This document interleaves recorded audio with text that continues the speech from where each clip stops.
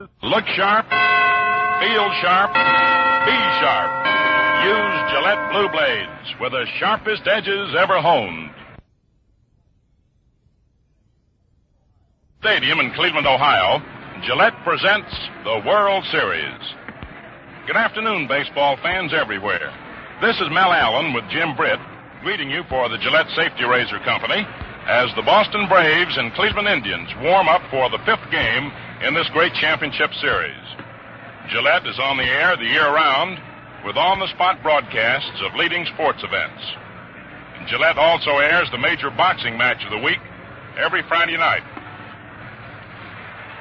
In this 1948 World Series, ladies and gentlemen, tribal warfare, it appears in this tribal warfare that the Clevelands have the Indian sign on their embattled brethren, the Braves, and with it, most experts figure a bright chance of smoking the peace pipe long about 2 hours or so from now, because that's all there'll be left to do if the Clevelands continue to keep the Bostons penned up on the reservation, so to speak. However, the Boston's chief medicine man hopes that he's come up with a proper potion today that will send the Clevelands fleeing back to the banks of the Charles River, where the Braves figure to be more powerful in their own wigwam. Although Cleveland leads in the series 3-1 and needs but today's victory to capture the Classic, their superiority is not so great when seen from the standpoint of cold figures, which are surprisingly even. For example, the two teams have the identical number of base hits in the series, 22 for Boston, 22 for Cleveland. In the matter of 2 base hits, the Boston Braves have 4, the Cleveland Indians have 4. Neither team has any triples. And in the matter of home runs, the Braves have 1 hit by Marv Rickert, and the Indians have 1 hit by Larry Doby. Now, in the matter of runs batted in, the Indians hold an edge 7-3. Braves have driven in 3 runs, the Indians 7. The Indians have scored altogether 8 runs, and the Braves 3, which is quite a figure in itself. In the 4 games played to date, there have been a combined total of only 11 runs scored by the two teams. And the 44 base hits for a 4-game series is a new record, 10 under the previous record low for 4 games, which was 54 base hits, which incidentally the New York Yankees and Cincinnati Reds set in the 1939 World Series over the first 4 games. The band and the color guard are approaching home plate, coming in from left field. And I suggest that we pick up the music as the fans here in Huge Municipal Stadium, and we probably will have another tremendous crowd, are rising to take off their hats and greet the colors as they come marching behind home plate. So let's listen to the music just for a moment.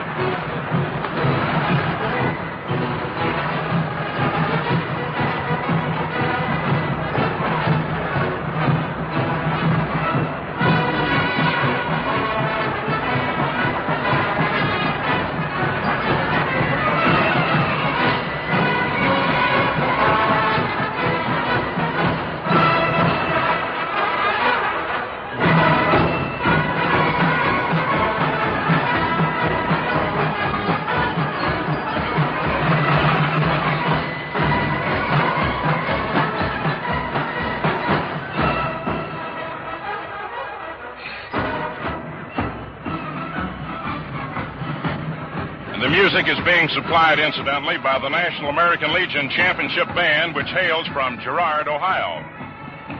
Getting back to our figures, the Boston Braves have received 7 walks, and the Cleveland Indians have received 7 bases on balls. There again, the figures are identical. In the matter of strikeouts, the Boston Braves have struck out 13 times, and the Cleveland Indians have struck out 13 times. It seems to be uncanny the way the figures are even in almost every department, except in the won and lost column, and the Indians have won 3 games to the Boston Braves 1.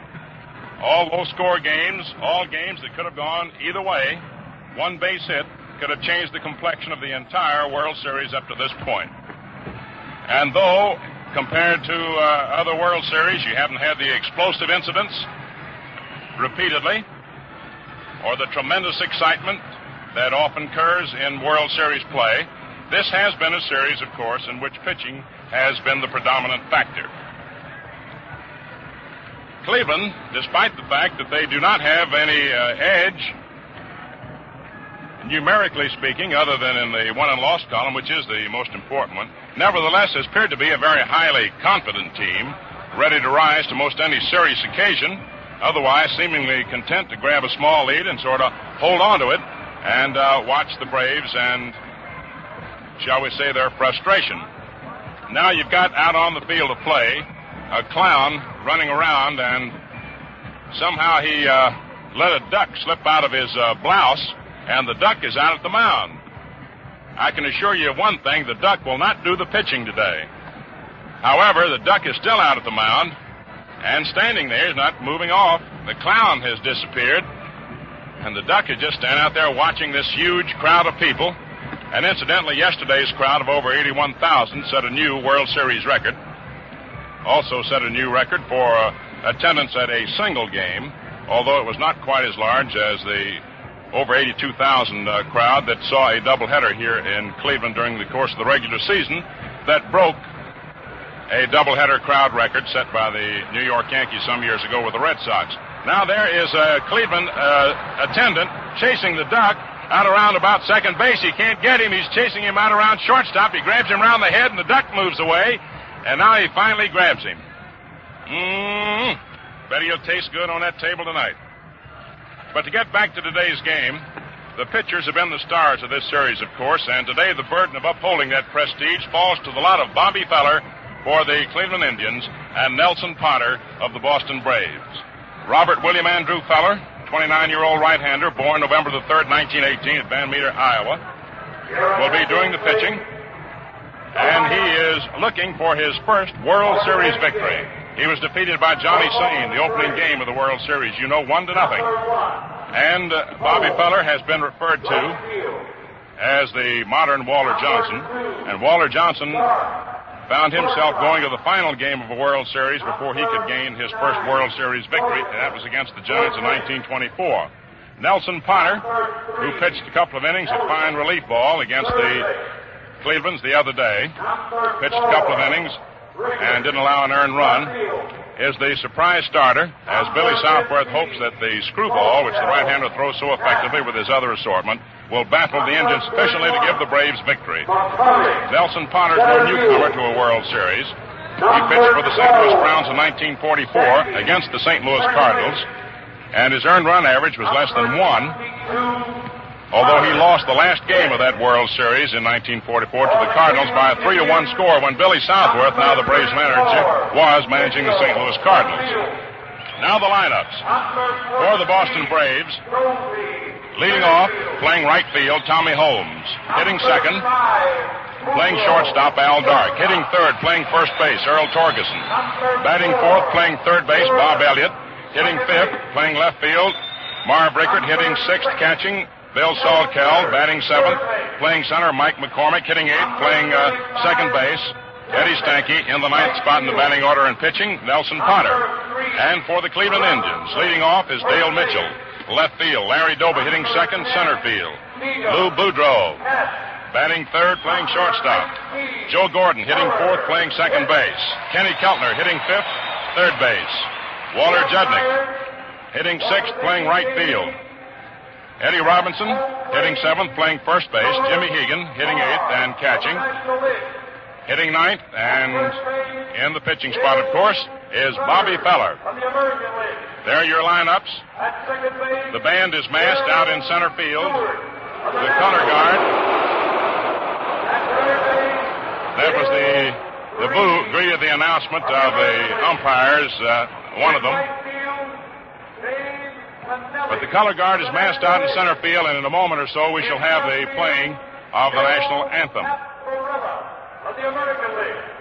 Your umpires today will be George Barr back of the plate, Bill Summers of the American League at first base, Bill Stewart of the National League at second, Bill Grieve of the American League at third, you will have Joe Paparella of the American League stationed down the left field foul line, and Babe Pinelli of the National League stationed down the right field foul line. So there are your lineups, ladies and gentlemen. Your umpires, Nelson Potter, a right-hander, a surprise starter in place of Warren Spahn, although we use the word surprise to a slight extent. That is to say, we knew yesterday that Nelson Potter would be the pitcher. We knew it last evening. We, as well as most observers, figured earlier that it might be Warren Spahn.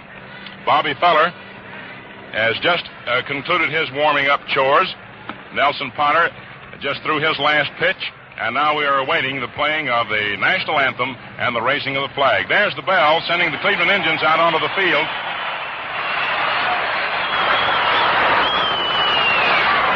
Your attention, please. Ladies and gentlemen, our national anthem.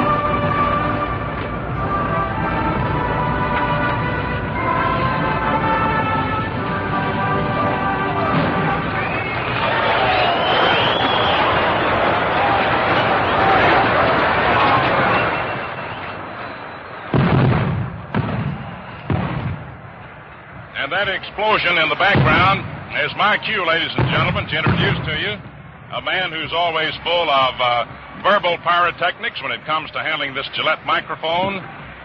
A man who today will be looking for a lot of fastballs and curves and some base hits, Jim Britt. Thank you, Mel. Good afternoon, ladies and gentlemen, as we stand on the threshold of game number 5 in the World Series of 1948. Bob Feller is already on the mound, preparing to pitch to leadoff batter Tommy Holmes, who has had just 1 hit in 16 trips.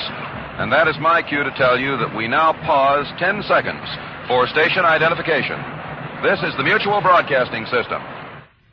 For the World Series and other top sporting events the year round, keep tuned to 710. This is WOR, New York. Tommy Holmes is standing just outside the left-handed batter's box. The umpires, as Mel Allen told you a moment ago, will be George Barr of the National League staff at the plate, Summers at first base, Stewart at second, Grieve at third, Paparella down the left field line, and Babe Pinelli down the right field line. Billy Southworth, wearing his traveling gray uniform, is stationed in the third base coach's box, and the first base coach for the Boston Braves today will be Johnny Cooney. He and Freddie Fitzsimmons have been alternating throughout the series, and it appears, at the moment at least, and we're not too capable when it comes to estimating crowds here in this unfamiliar Cleveland Municipal Stadium, but it appears that this will be the largest World Series crowd.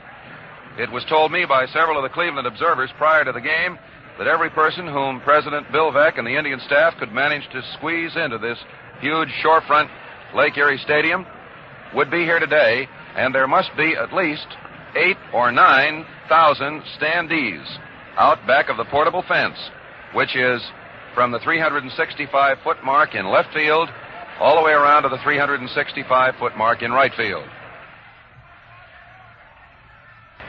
Bob Feller is out on the mound seeking his first World Series victory. His regular season's record was 19 wins, 15 defeats. He dropped the series opener 0-1 to John Sain, and he now opposes Tommy Holmes, who has 1 hit in 16 trips and drove in the winning first game run. The pitch, curveball outside, ball 1. Against Feller will be a very cagey, shrewd, experienced screwball artist, formerly with the Philadelphia A's, St. Louis Browns, whom the Braves obtained in midseason. Feller gets his sign from Jim Hegan. Here it comes, and there's a drive to right for a base hit. A fastball, and Holmes banged it on a line between Gordon and Robinson for a single. It appeared, from here at least, that Mr. Holmes had been expecting that pitch since the series opener. Alvin Dark of Lake Charles, Louisiana, comes up. The former great Louisiana State University athlete has 2 hits in 16 trips and a series batting average of 125. Dark is a right-hander. The Braves have their first runner on. Bob Feller working from a stretch. Here it comes. Ball inside. Dark made no move to bunt.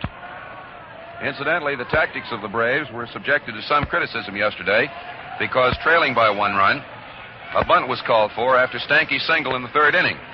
And some of the observers who have seen a good many World Series argued that on a foreign field especially, a team is expected to go out and get as many runs. But this has been a low-scoring series.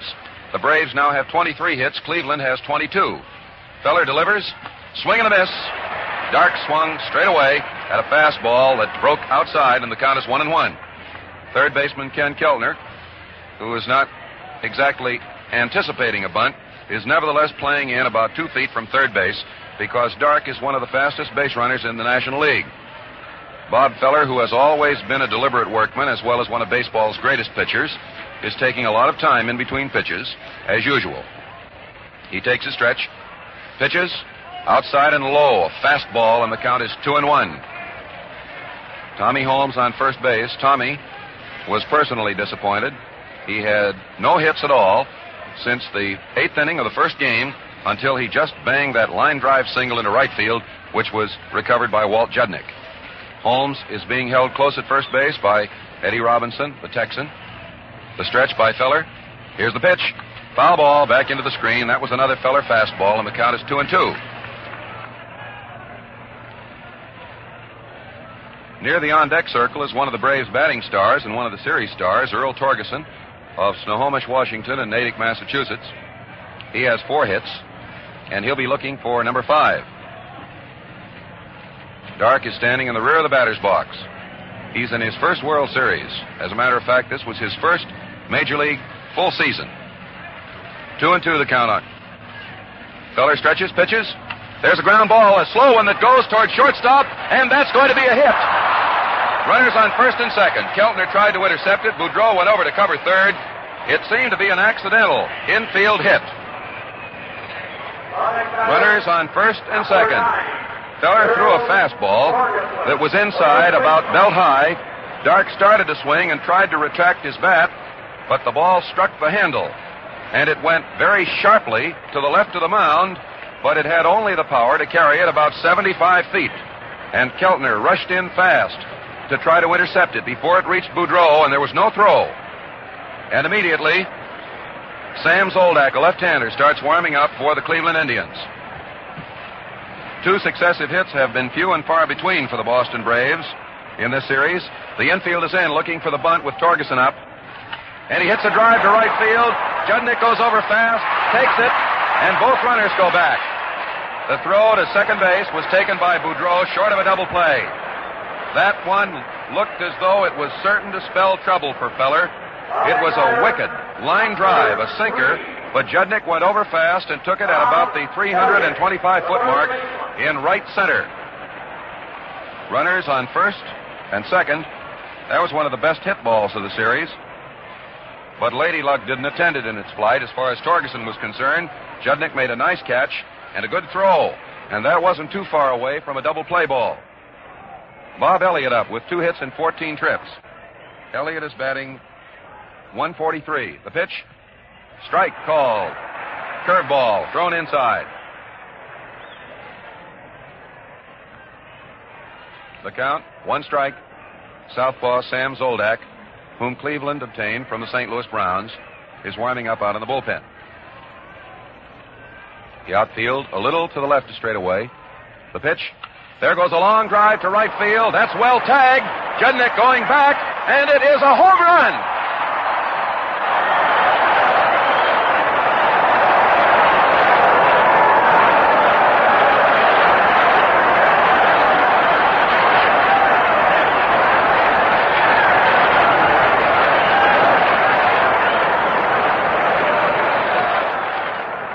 A tremendous 3-run home run by Bob Elliott that went 385 feet to right field. A right-handed, right field home run, and the Braves lead Feller 3-0. After several vain opportunities, the San Diegan came through. Rickard is up. He has 3 hits and 11 trips. He's a left-hander. 1 out, none on. Curveball low. Ball 1. With one swing of his bat, Elliott has driven in more runs than any other World Series performer. That was his second, his third, and his fourth. Feller winds up. Here's the pitch. Strike called. Curveball over the inside. Elliott had 1 RBI prior to that one. And he's driven in 4 runs in this series, more than any other performer. The outfield is set to the right. Rickard has a home run along with Doby. Swing and a miss. Sharp curveball that broke low. The excitement that attended that home run largely stemmed from the fact that very, very few right-handers hit home runs into that sector here at Cleveland Stadium or in any other field. 1-2 the count. Here's the pitch. Strike called, and it's strike 3. Rickard is called out on strikes as Bob Feller threw a curveball over the inside. And that's the 14th Braves strikeout victim. Catcher Bill Salkeld comes up. He's handicapped because of an injured groin muscle, but Phil Macy, on the other hand, has 2 injured fingers on his left hand. I was under the impression yesterday that it was his right hand that had been struck, but he has some blood blisters on his first and second fingers. Here's the pitch. High, ball 1, fastball. Salkeld has 1 hit and 3 trips in this series and a batting average of .333.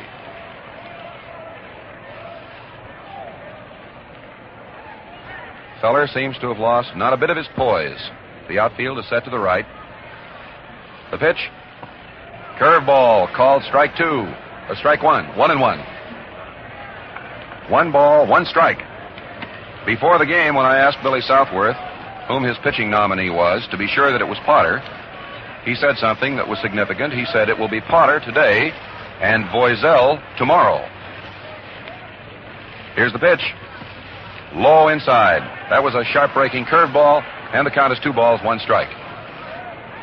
Overhead, cloudy, overcast, but there seems to be little threat of rain. 2-1 the count. Salkeld standing straight away in the batter's box. The pitch. Low inside. 3-1. Salkeld, incidentally, seems to have had the Indian sign on the Cleveland pitchers because although he has just 1 hit, he has reached base 2 other times as well.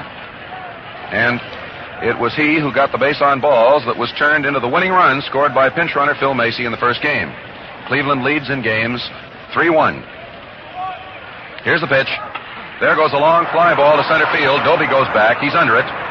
He's waiting. Takes it to retire the side. And in the first inning, the Braves have 3 runs, 3 hits, including Elliott's 3-run homer. No errors, none left, and the Braves lead. The score is Boston 3, Cleveland nothing. Way back in 1869, baseball's first salaried team played the entire season without defeat. Yes, fans, and there's another team whose performance has never been matched. That's the world-famous Gillette Razor and Gillette Blue Blade, the greatest shaving combination on earth. You see, these two are made for each other. They fit exactly and work together perfectly. On top of that, the Gillette Blue Blade has the sharpest, most beautifully finished edges ever honed. So you skim off tough beard with Gillette blue blades, 5 for a quarter. Or for extra convenience at no extra cost, get a handy 20-blade Gillette dispenser for only 98 cents. Look sharp, feel sharp, be sharp. Use Gillette blue blades with the sharpest edges ever honed. The Boston Braves have a lead of 3-0. And they already have scored as many runs in this game as they did previously in the series. Dale Mitchell will be the first batter. He has a batting average of 125 in the series. He has 2 hits in 16 trips. Eddie Robinson Earl Torgeson, has just come over to say something to Nels Potter. The leadoff batter, Dale Mitchell, is standing just outside the left-handed batter's box. And Larry Doby, who has been the hitting star of the series so far for Cleveland, is in the on-deck circle. Mitchell comes from Norman, Oklahoma. Very capable baseball player. He's done a fine job in this series. No one has exactly broken any hit records, but he's patrolled the outfield very effectively. He's a left-hander. Here's the pitch. Strike called. That caught the inside corner. The last time Potter pitched here in Cleveland was in late May when he worked for the Philadelphia A's and he pitched 4 relief innings scorelessly. There goes a long fly ball to right field. Holmes is going back, and that one is a home run.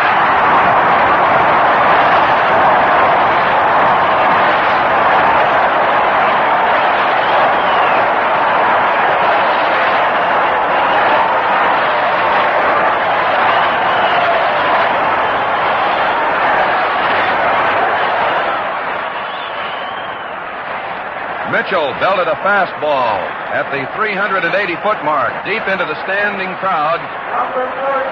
And I seem to recall Mel Allen's having said something about pyrotechnics and fireworks. The Braves are warming up 2 pitchers, and Larry Doby is up. The first pitch, high, ball 1. Warren Spahn and Red Barrett are warming up for the Boston Braves. The score, 3-1, the Braves leading. There was the 4th home run of the series. The pitch, there's a ground ball that goes to Stanky. The throw to first base, Doby is out. A sharp ground ball, Stanky moved over into the hole between second and first. And here's Lou Boudreau.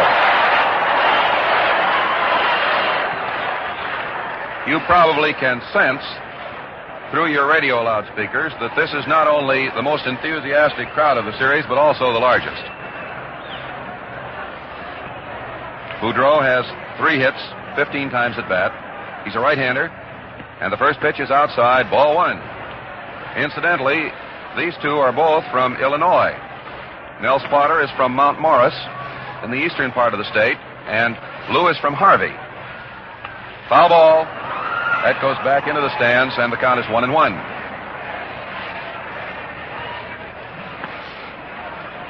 There are 789 members of the working press and radio here, and 137 photographers, not including the telegraphers. Here's the pitch. There's a ground foul that goes into the Boston dugout, and it was grabbed.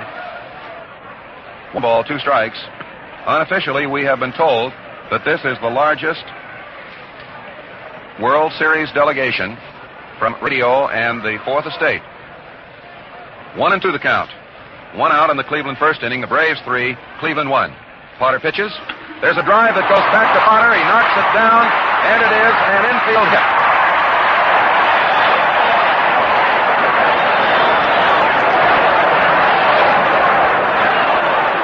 A wicked line smash back to the box. Potter got his glove on the ball, knocked it down between himself and second base. There was no throw attempted by Stanky, who came in and tried desperately to grab it.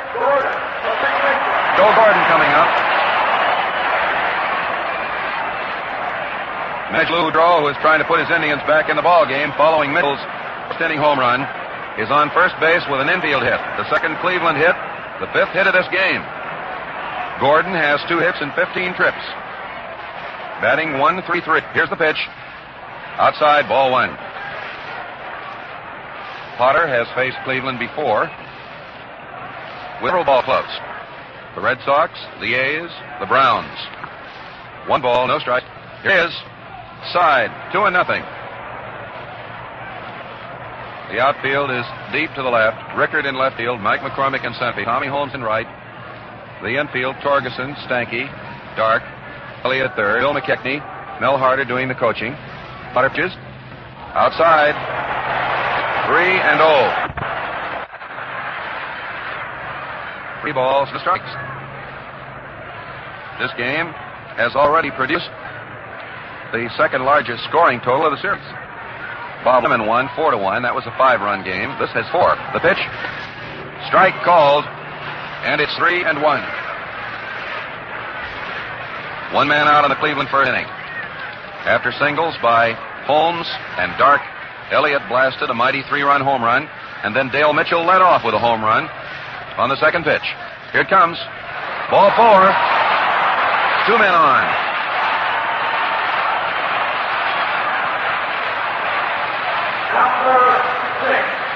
Boudreau goes to second base. Gordon on first. And Ken Keltner comes up. That, by the way, is the 8th base on balls given the Indians in this series. Salkeld was just out having a chat with Potter. Eddie Stanky came in to say something to him and goes back to his position. Spahn and Barrett continue to warm up.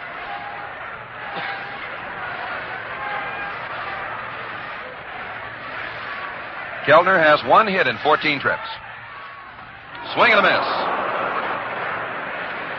Potter threw a screwball, which is his specialty. That acts like a left-handed curveball. 1 strike to count. The outfield set to the left. Here it is. There's a high foul out of play. That came back up over our heads, and the count is 2. The Indians are trying to put their fireballing right-handed ace, Bob Blair, right back in the ball game. The Braves lead 3-1. First inning. And the Indians have a 3-1 lead in the series. Potter stretches. He pitches and misses the outside corner with a low breaking pitch. 1-2.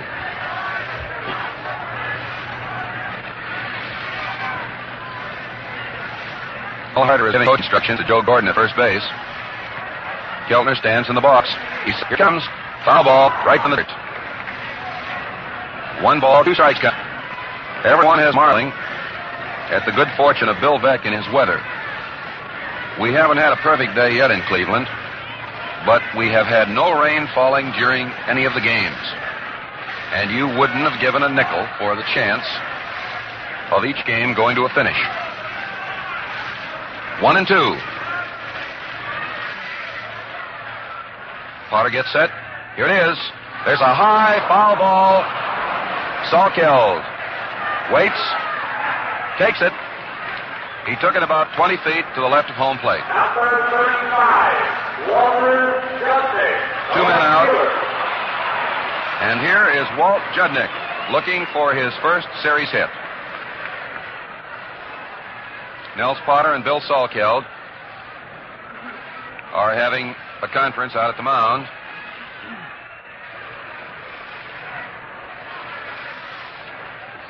Inadvertently, I may have mentioned Phil Macy a moment ago. Salkeld is doing the catching. Macy has a couple of blood blisters on the index finger and second finger of his left hand. Judnick is a left-hander. The pitch.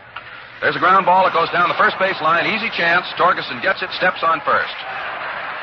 An unassisted put out retires the Indians in the first inning. 1 run, 2 hits, no errors, 1 base on balls, 2 runners left. So at the end of 1 inning of play, the score is 3-1. Mel Allen may have had a very fortuitous premonition a moment ago about the fireworks. As a matter of fact, and this statement is intended in no wise to reflect upon the brand of play in this series, because it has been good. As a matter of fact, defensively, it has been too good from the crowd's point of view. In some quarters, it has been characterized as dull. But I think that's always been the case, and you doubtless will agree that a no-hit, no-run game doesn't have the thrills that a 7-6 game featured by a mistake or two defensively and a couple of long balls has as far as the crowd is concerned. And it is fitting, then, that in this game, the fifth of the series, attended by the largest crowd in World Series history, I think that statement will be borne out when they've counted the house, because the standing room is completely sold out today, and that was not the case in previous contests. It is fitting that this game should start off with a bang. Center fielder Mike McCormick of the Braves is up with 4 hits in 14 trips and a batting average of .286. He's a right-hander. He once was with the Reds. Feller pitches. Curveball, strike one. That's Feller's big curveball, the one with a wide breaking hook.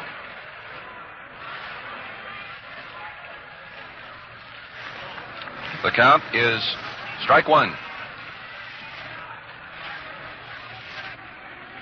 McCormick sets himself in the box. He's standing straight away. Here's the pitch. Swing and a miss. Feller broke off that big curveball, and it was right down in the dirt. A pitch which, if McCormick had known about it in advance, he would have stayed away from. The count is strike two.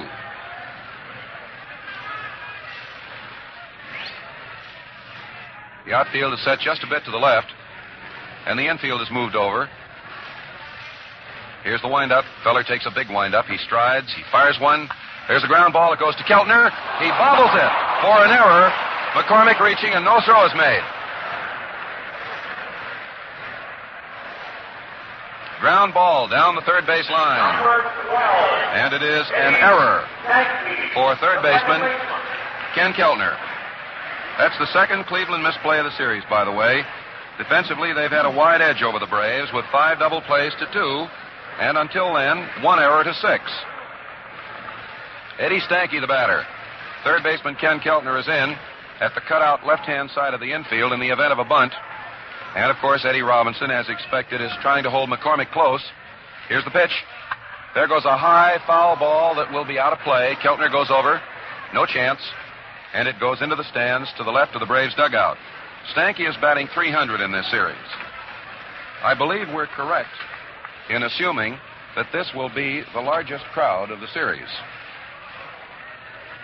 And there seems little question about the fact that this is the largest crowd in World Series history. 1 strike.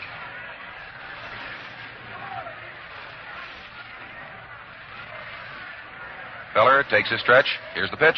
Outside, there's a pickoff throw. Safe at first is McCormick, and the count is 1-1. A gentleman from whom you will hear shortly is my authority for an estimate of $83,000. And he's highly familiar with Cleveland Municipal Stadium.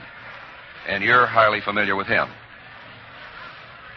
1 ball, 1 strike the count. Feller delivers. Curveball high. 2-1. Stanky holds the all-time National League record for bases on balls in a single season's play. As you know, on the 8th of July, he sustained a very serious ankle fracture. Was about for a couple of months on a walking cast. During that time, he was a radio broadcaster and a newspaper writer as well. 2-1 the count. The pitch, low. No, it was foul tipped. It was a low pitch, and umpire George Barr indicated that it just tipped the bat as Stanky tried to get it out of the way. The pitch, however, was down below the strike zone, but Stanky had started to go for it, held his swing, and it tipped the bat. 2-2 the count. Boston leading by a score of 3-1. McCormick leads off. The pitch, foul ball, out of play.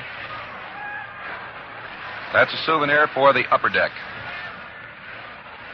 And with that same break of good luck that has attended the ventures of Mr. Veck and Mr. Greenberg in this series, the sun is beginning to appear again for the 3rd straight day. The outfield is set to the right. 2-2 the count.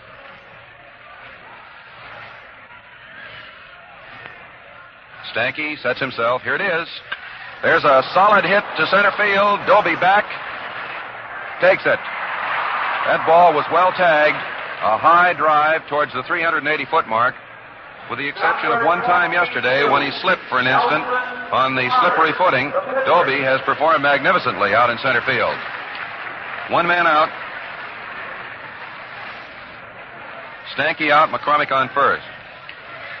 And the young fellow stepping up to the batter's box now, Nelson Potter, from Mount Morris, Illinois, is one of the best hitting pitchers in baseball history.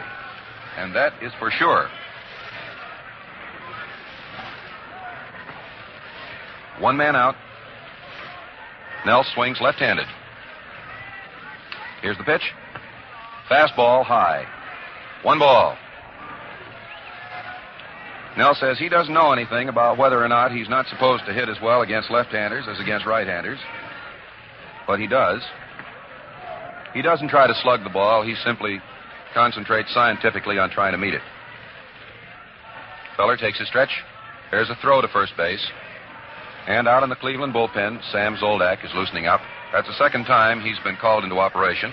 This time, I suspect it's for precautionary purposes. Here's the pitch. Foul ball. That was Feller's fastball, and the count is 1-1. The last time Potter pitched here at Cleveland Municipal Stadium was in late May. He told me the horse had already been stolen when Mr. Mack sent him out on the mound, but he pitched 4 scoreless innings as a reliever against the Indians. He's been with 3 ball clubs this year, and his most notable performance occurred in September at Shibe Park, Philadelphia, when, following a triple and 2 intentional bases on balls in the 12th inning, he struck out 2 batters, forced the third to pop up, and gained credit for the win. 1-1 the count. Feller pitches. Strike called. He fired a fastball that caught the outside corner. 1 ball, 2 strikes the count. Bob added a slider to his delivery this year, but the most recent reports were that he had abandoned it to concentrate on his fastball, his curveball, and his God-given talent. 1-2 the count. Here it comes. Swing and a foul tip right into Hegan's glove for strike 3. Feller bore down. Potter swung, knowing it was in. Bobby should be out of the inning, but the error has prolonged it. And Tommy Holmes comes up. Tommy started the fireworks in the first inning by lining a single into right field. He now has 2 hits and 17 trips. He scored the first run in this game. The Braves are still leading by a 3-1 score, and home runs by Bob Elliott and Dale Mitchell have accounted for the quartet of tallies. The outfield straight away. Here's the pitch. Strike called, curveball. Holmes is one of the most difficult batters in all of baseball to strike out. One year, he was the top national leaguer in that respect.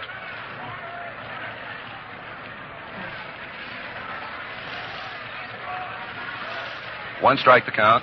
2 men out. The base runner is Mike McCormick, who reached on Keltner's bobble. Here it comes. There's a slow roller down the first base line. Robinson takes it, retreats to first, steps on it for the unassisted putout, and the Braves have scored no runs, no hits, 1 error, and 1 left. Boston leads by a score of 3-1. It's a magnificent crowd, and the game has so far produced some fireworks. Eddie Robinson is the first batter for Cleveland, and the first pitch is a swing and a miss as Potter threw him a hook. 1 strike. As you guessed, Hank was my authority for that 83,000 estimate. I simply wanted you to hear a confirmation from his own lips. Potter gets set, fires 1, outside, and the count is 1-1. 1 ball, 1 strike. Mel Allen has just come back in after counting the house. Here's the pitch. Inside, and the count is 2-1. I suspect, Mel, that the crowd is just as excited as the noise would indicate. Tremendously so, Jim. They still expect to see plenty of fireworks more before this football game's over. 2 balls, 1 strike to count. And there is ball 3, low inside. Bob Keeley, the batting practice catcher of the Boston Braves, is taking off his jacket in anticipation of a possible warm-up sign from Billy Southworth. The count is 3-1. The score is 3-1 in favor of the Braves. Potter pitches. Swing and a miss. He fired a fast curveball that broke down low, and the count is 3-2.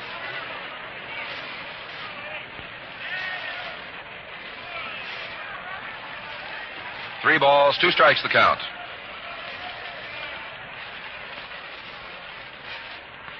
Here it comes. There goes a fly ball to center field. Mike McCormick under it.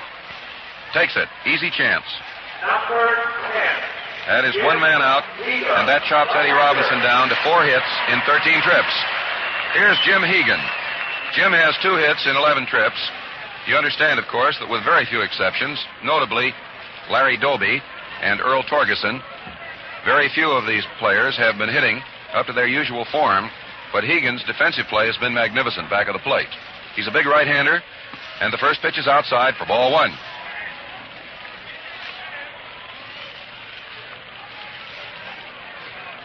One ball, no strikes. Here it comes. High, ball 2. 2-0. In the event you just joined our broadcast network, 2 balls, no strikes.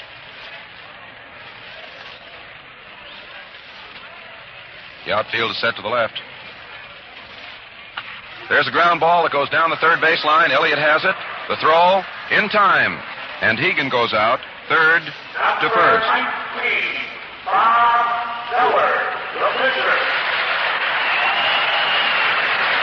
Bob Feller has just been announced.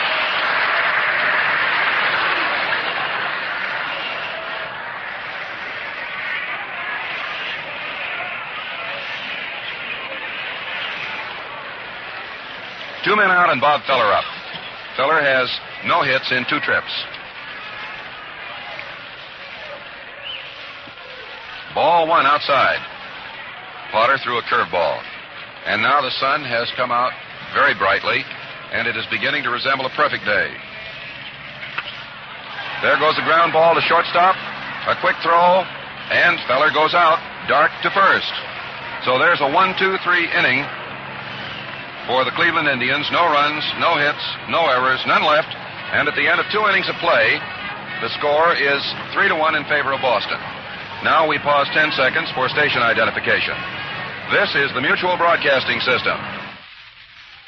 This is WOR, New York, the Mutual station that brings you the World Series and other top sports events the year round.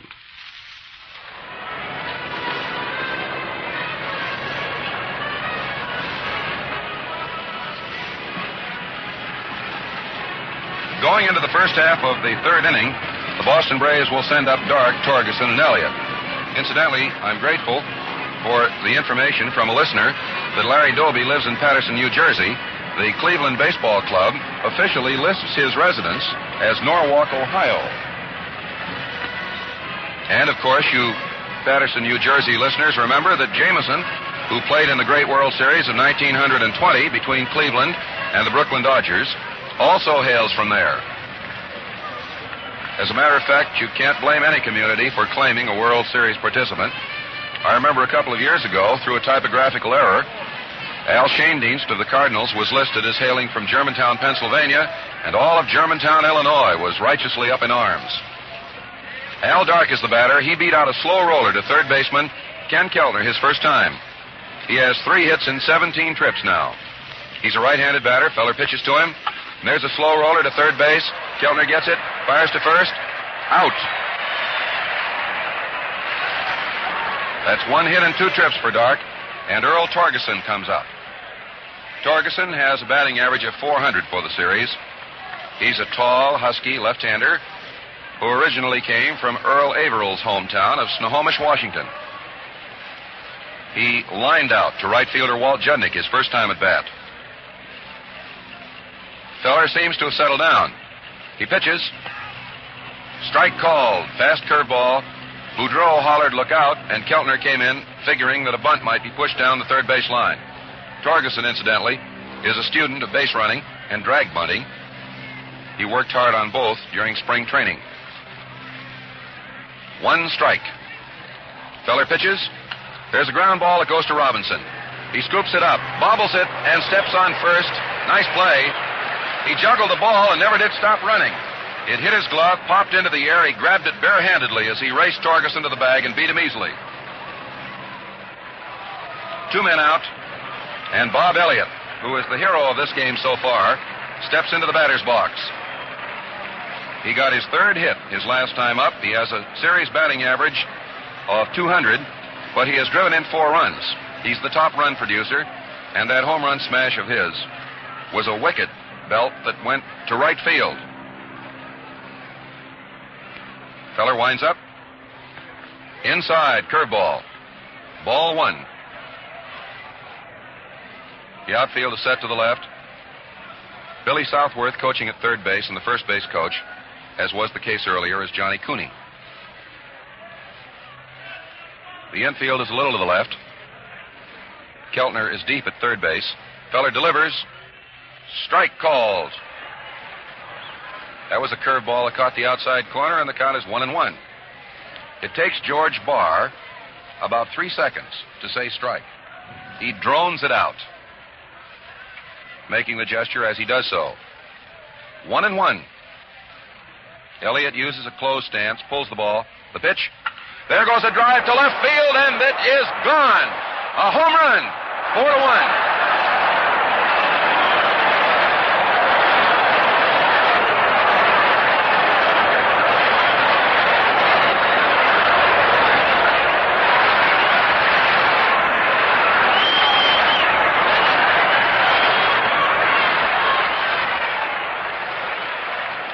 The Braves lead 4-1 as Bob Elliott lined a home run just inside the 320-foot mark, deep into the lower stands. He's now driven in 5 runs in the series and all 4 Braves runs in this game. They call him Mr. Team, the Braves players. 1 to right field and 1 to left field. Rickard is the batter. Foul, strike. Strike 1. That's baseball. Yesterday, Elliott came up 3 times, twice with men on second, once with a runner on first, and he couldn't buy a base hit. Today, he's hit 2 tremendous home runs and has driven in all 4 Boston runs to send the Braves 4-1 ahead. 2 men out, the pitch. Rickard hits a ground ball that goes to Eddie Robinson. Robinson flips to Feller. Feller takes it, steps on the bag easily for the out. 3-1, first base to pitcher. 1 run for the Braves on 1 hit, no errors, none left. And the Braves lead at the end of 2.5 innings. The score is Boston 4, Cleveland 1. In the words of Hank Greenberg, the modern Gillette dispenser is a whale of a convenience, as you probably heard him say earlier. Men, you just push with your thumb and zip, there's a blade unwrapped, ready for use. You save time, save bother. Change blades quick as a wink with any Gillette razor. It puts 20 Gillette blue blades, 40 superb shaving edges right at your fingertips. Also, it protects them perfectly at all times. The edges don't even touch the dispenser when blades are being ejected. Yes, and listen to this. You pay no premium, only 98 cents, regular price of the blades alone. Enjoy extra shaving convenience at no extra cost. Buy a Gillette dispenser. Look sharp, feel sharp, be sharp. Use Gillette blue blades with the sharpest edges ever honed.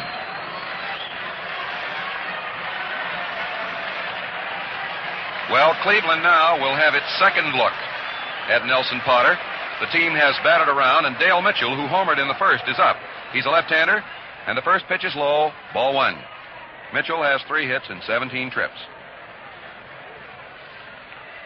His home run was to right center field. Strike called, fastball, and the count is 1-1. Mitchell's home run was at the 380-foot mark. Elliott's was over the 365-foot mark the first time, and the 320 and left the second. Here's the pitch. There's a drive to left field, and it is taken as Rickard falls. It was a nice catch by Rickard. He misjudged the ball a bit. It was a hard, sinking line drive. And as he tried for a shoestring, not a running shoestring, he dropped to both knees, fell forward on his face, but the third base umpire, Bill Grieve, went out and ruled that it was an out. 1 man out, and Larry Doby comes up. He has 5 out of 15 in the series. The left-hander, ball 1 outside. 1 ball. No strikes. Strike called. Curveball. 1-1.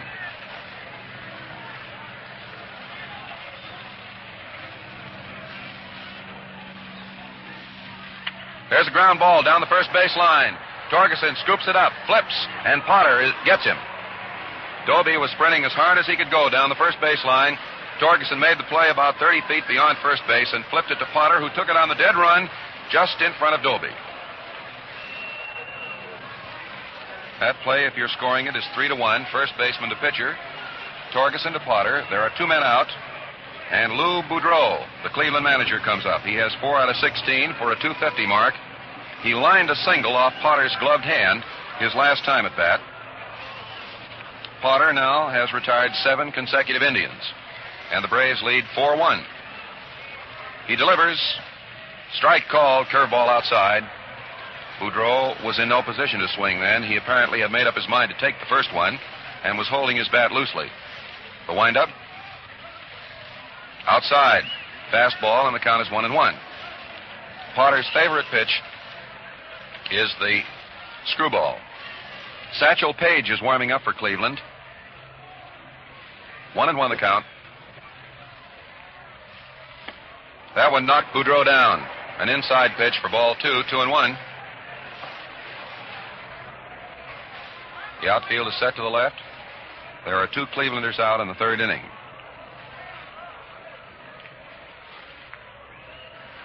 Here's the windup. There's a ground ball to third base. 1 hop. Elliott throws over to first base, and Boudreau is out on Torgeson's stretch to retire the side. 3rd to 1st. And Potter has retired 8 straight Indians. No runs, no hits, no errors, none left. And the totals at the end of 3 innings of play. Boston, 4 runs, 4 hits. Cleveland, 1 run, 2 hits, 1 error. The Indians have left 2 men on base, and the Braves have left only 1.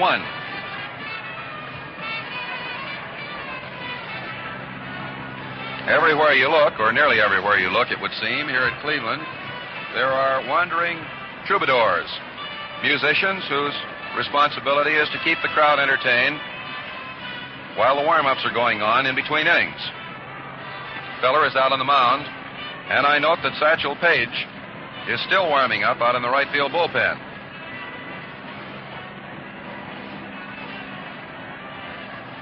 First up for the Boston Braves in the 4th inning will be catcher Bill Salkeld of Los Angeles, who has 1 hit in 4 trips. Southworth and Cooney are doing the coaching.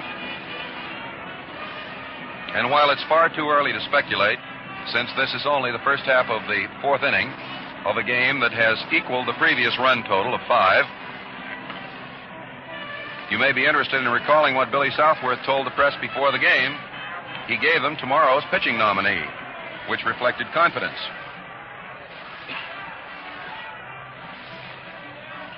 Salkeld fly to center field his first time. The outfield is set to the right. Feller winds up. Here it comes.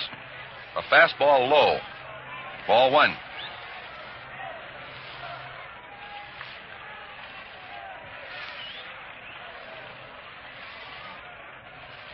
A magnificent crowd is watching this 5th game of the 1948 World Series. Feller takes a big windup. He strides, pitches, inside, curveball. 2 balls, no strikes. Around Cleveland Municipal Stadium, there is quite a wide running track. Satchel Paige is still warming up for Cleveland. The disposition of the outfield is to the right. The right side of the infield is deep. Salkeld is a pull hitter. He has had just 1 hit in this series. Here it comes. Strike called. Feller threw a fastball, and the count is 2-1. A little while ago, although you couldn't hear him deliver the information, Hank Greenberg told me that Feller has abandoned his slider and is concentrating on fastballs, curveballs, changeups. He's getting a sign from Jim Hegan. Hegan is catching in a crouch. The windup. Strike called. Curveball that caught the inside corner. He slowed up just a little. It was not a slow curveball. but it was a changeup, and the count is 2-2. He reduced the speed of the pitch slightly, threw it over the inside corner, and Salkeld let it ride. Salkeld, McCormick, and Stanky will bat in this frame. Here's the pitch. There goes a high fly ball to short right field. Gordon back under it, calling for it. He takes it. That ball stayed up a while. Gordon, incidentally, has been all over the second base territory. And occasionally, once at least, he made a catch out in left field, left center field. Mike McCormick, the batter. Mike has 4 hits in 15 times at bat. He reached on an error by Ken Keltner in the second inning, but then Feller bore down to retire Stanky, Potter, and Holmes. The Braves lead 4-1. Elliott's driven in all the runs with 2 home runs. Strike called. Feller fired a fast curveball that caught the outside corner. He has a couple of different curveballs, and one of them has a tremendous break. They call that Feller's big curveball. He winds up, pitches. There's a drive to right field. A sinker right to Judnick. Walt was perfectly positioned. Mike McCormick lines out to right field. That was a ball that was similar to the one hit by Torgeson in the first inning. Both well hit, but they held up long enough for Judnick to make the catch. Eddie Stanky, the batter. Stanky has 3 hits in 11 trips. His failure to hit when he flied out in the second inning dropped him just below the 300 mark. The outfield a little to the right. The pitch. Outside, ball 1. Tommy Holmes is coming out into the on-deck circle. The Braves don't have very many occupants of the bullpen today. There are only 3 of the Braves out there. Here's the windup. Fastball low inside, 2-0. And Satchel Paige continues to warm up. He has more deliveries than any pitcher I've ever seen. He throws the ball in just about every possible way except left-handed. Here's the pitch. Ball 3 outside. 3-0. Eddie Stanky wears a protective batting cap, and the bat boy, Greek Chronopoulos of the Boston Braves, has just brought his regular baseball cap out so that if he does get on base, he'll probably switch. 3-0. Here it comes. Strike called, fastball, and the count is 3-1 on Stanky.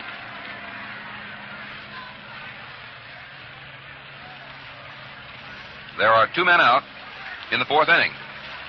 Mr. Elliott has been public enemy number 1 today as far as Rapid Robert Feller is concerned. He's driven in 4 runs, 5 in the series. Here it comes. Ball 4.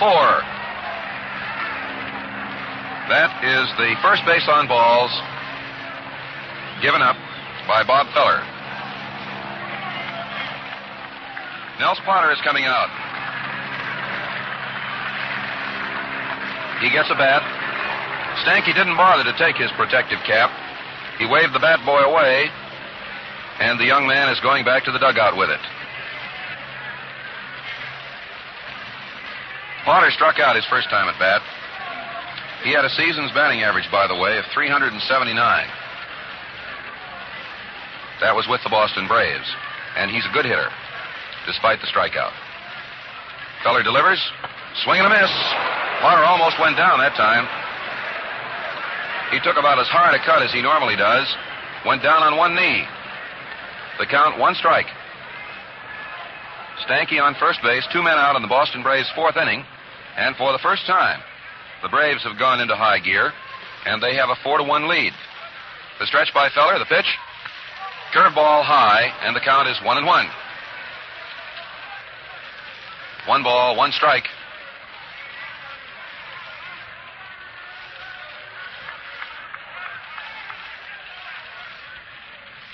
The outfield is set to the left.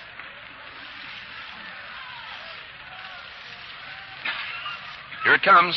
There's a ground ball that goes to first base and into right field for a base hit. That went by Joe Gordon. Robinson ran over to first base in anticipation of the fact that Gordon would do the covering, but it was in the hole, and Gordon couldn't field it.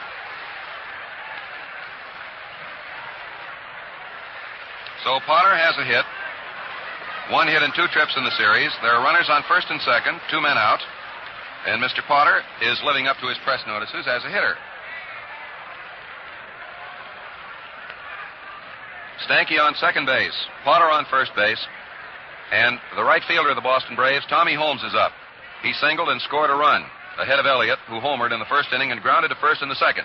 Here it comes. There's a ground foul. Strike one, and it was fielded down the first base line by first base coach Mel Harder, or by first base coach Johnny Cooney.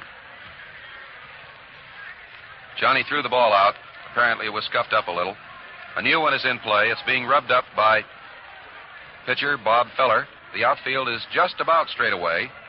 Holmes is capable of hitting alike to left, center, and right. He's had 2 hits. One was to right field, and the first one that won the first game was down the third base line, you'll recall. Feller pitches low. 1-1.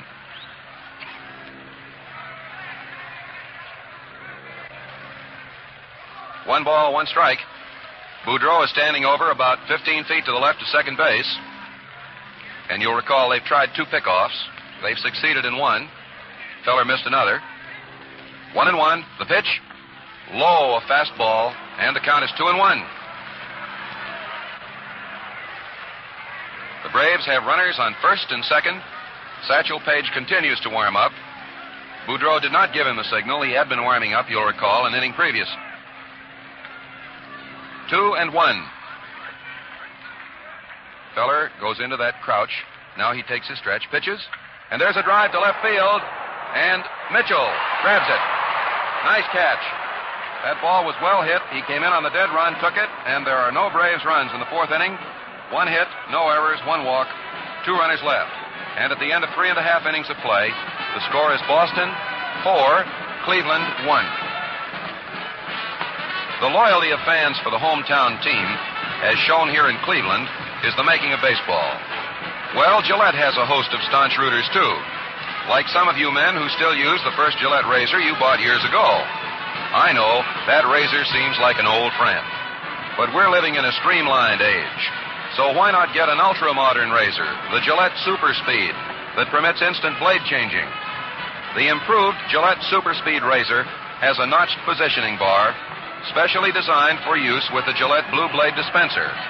Hook on a blade and presto, it drops in place. Yes, twist, the razor opens, zip, it's loaded, then twist again, and man, what shaves you get. Ask for the improved Gillette Super Speed razor set with 10-blade Gillette dispenser. $1.50 value for only $1. The Braves have 4 runs and 5 hits. And they are within 3 hits of the top single-game total. The 2 teams, when Lemon defeated Boston 4-1, got 8 hits each. Joe Gordon, the great Cleveland second baseman, comes up. He got a base on balls his last time. He has been one of 2 Cleveland base runners left stranded in this game. And Nels Potter, Nellie, his mates call him, gets ready to throw the first one. Here it comes. Strike called. Curveball. 1 strike to count. Here's the windup. There's a drive down the left field line. It's in there. At least a base hit.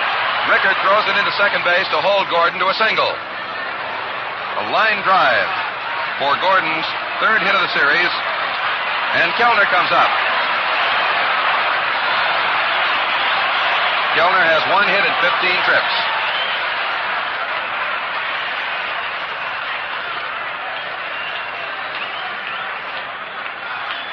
Keltner fouled out to catcher Bill Salkeld his last time at bat. Here it is. Strike called. Keltner started to swing, then decided to change his mind about it. Satchel Paige has finished his warm-up, and Sam Zoldak, a left-hander, has just been given the sign from the Cleveland dugout. The pitch, low. That was a sharp breaking curveball, and the count is 1-1. Potter's stalking trade is a screwball, which he throws with a motion exactly the reverse of that of the regular right-handed curveball. 1 ball, 1 strike. Low, ball 2, 2-1. Mel Allen has been checking the records. And that single into left field was Joe Gordon's 2,000th, his 24th World Series hit, which is a great record. There's a throw to first base, but Gordon was right on the bag, and he turned and he did a little bit of barbering with Bill Summers. This is Gordon's 6th World Series. The pitch, outside. 3-1. Out in left field, Red Barrett is warming up, along with Warren Spahn for the Boston Braves, the second time they've been in operation. In the first inning, which was Potter's roughest so far, after Mitchell's home run, Boudreau's single, Gordon's walk, they warmed up, but he retired the side. The Braves lead 4-1. Here it comes. Ball 4. That's the second base on balls, given up by Potter, and it is the 9th for Cleveland in the series. So the tying run comes up to bat. The tying run at the plate in the person of Walter Judnick. Bob Elliott comes over to the mound. Not all the way over. He stopped and gave a word of reassurance and encouragement to the pitcher. Al Dark came in a bit. And in the meantime, both Spahn and Barrett are bearing down. And Sam Zoldak continues to warm up for the Cleveland Indians. Mr. Boudreau is obviously thinking of a pinch hitter, even at this stage of the game if the circumstances warrant. Here's the pitch to Judnick. Swing and a miss. Screwball. 1 strike to count. Judnick grounded to first base. And if you believe in such a thing as the law of percentage, Judnick has no hits in 11 trips in this series. Here's the pitch. Low, 1-1. Potter is pitching with all the poise and calmness that bespeaks his experience. He so far has allowed 3 hits, singles by Boudreau and Gordon, and Mitchell's home run. He throws it, and he moves Judnick out of there with a fastball inside for a 2-1 count. This is the second time in the game that Potter has lost his control, at least temporarily. The outfield is set to the right, and this huge crowd of about 83,000 is just waiting for some reason to break loose. Cleveland trails 1-4. Potter stretches, pitches, and there goes a broken bat, fly ball to left field. It's a base hit that goes out over second. A run is coming in. The throw goes to second. It's 4-2.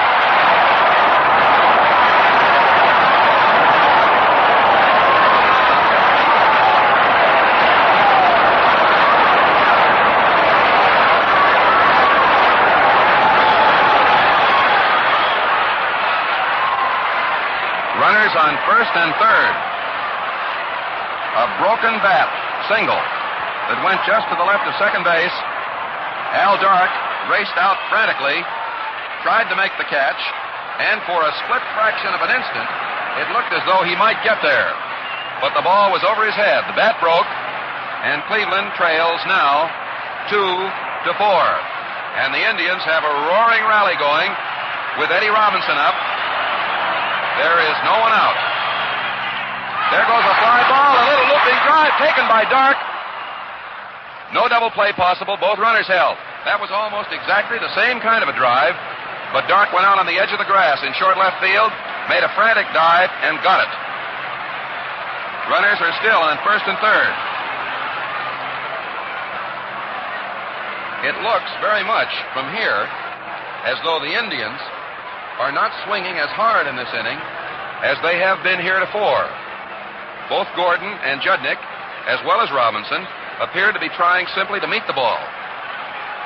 Jim Hegan, the catcher, is the batter. He grounded to third his last time. Runners on first and third. 1 out. Potter pitches. There goes a long drive to left field. It's a home run.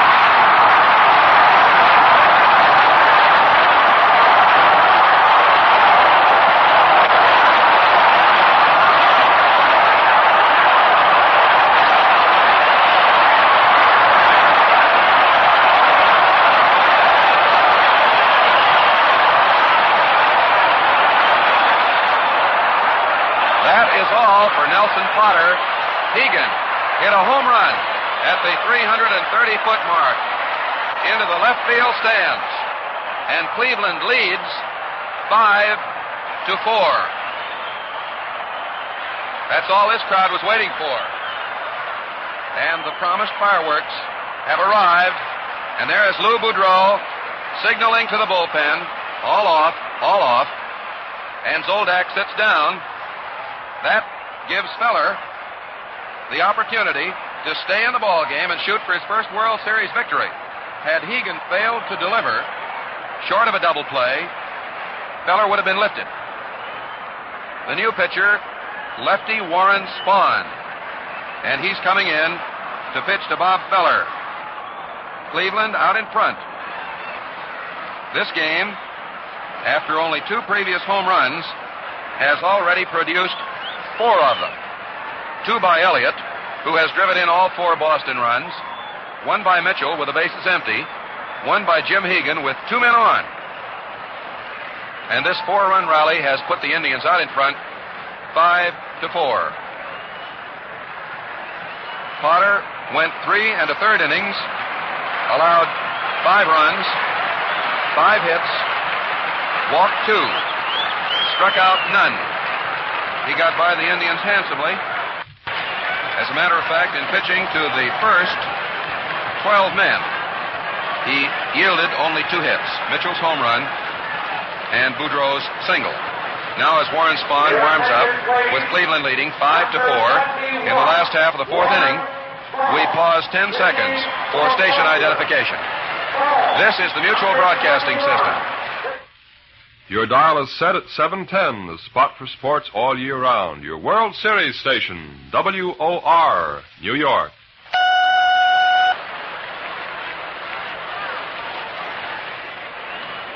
One man out. Bob Feller will be the batter. Feller grounded to shortstop his last time at bat.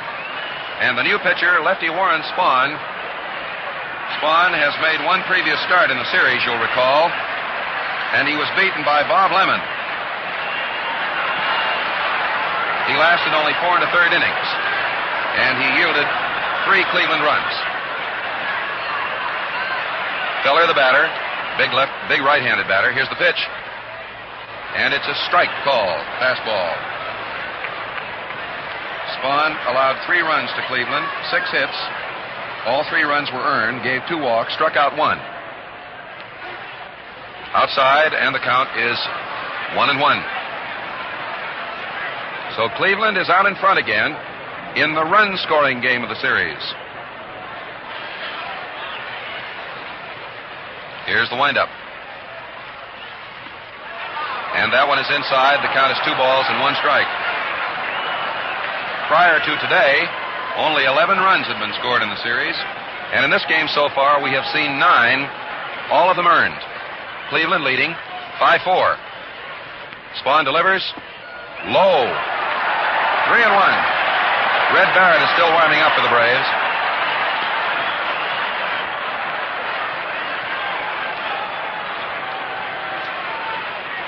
The fireworks were held in reserve for this biggest crowd. Here's the pitch. And it's 3-2. Feller stepped way up forward in the right-hand batter's box and let that one go by.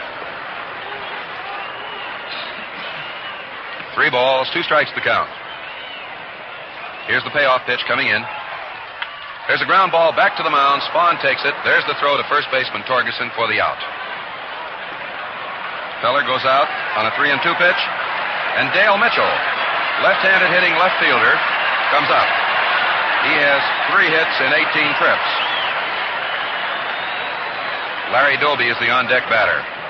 The Indians in this inning cashed in a single by Gordon, a walk to Keltner, a single by Judnick, and Hegan's home run for 4 runs. Spahn delivers, and he brushes the batter back with ball 1. Fastball thrown inside. 4 home runs in this ball game have accounted for every run but 1. Here's the pitch. Fastball inside, and the count is 2-0. Spahn's trouble this year, the weakness that reduced his effectiveness below last year's, has been wildness.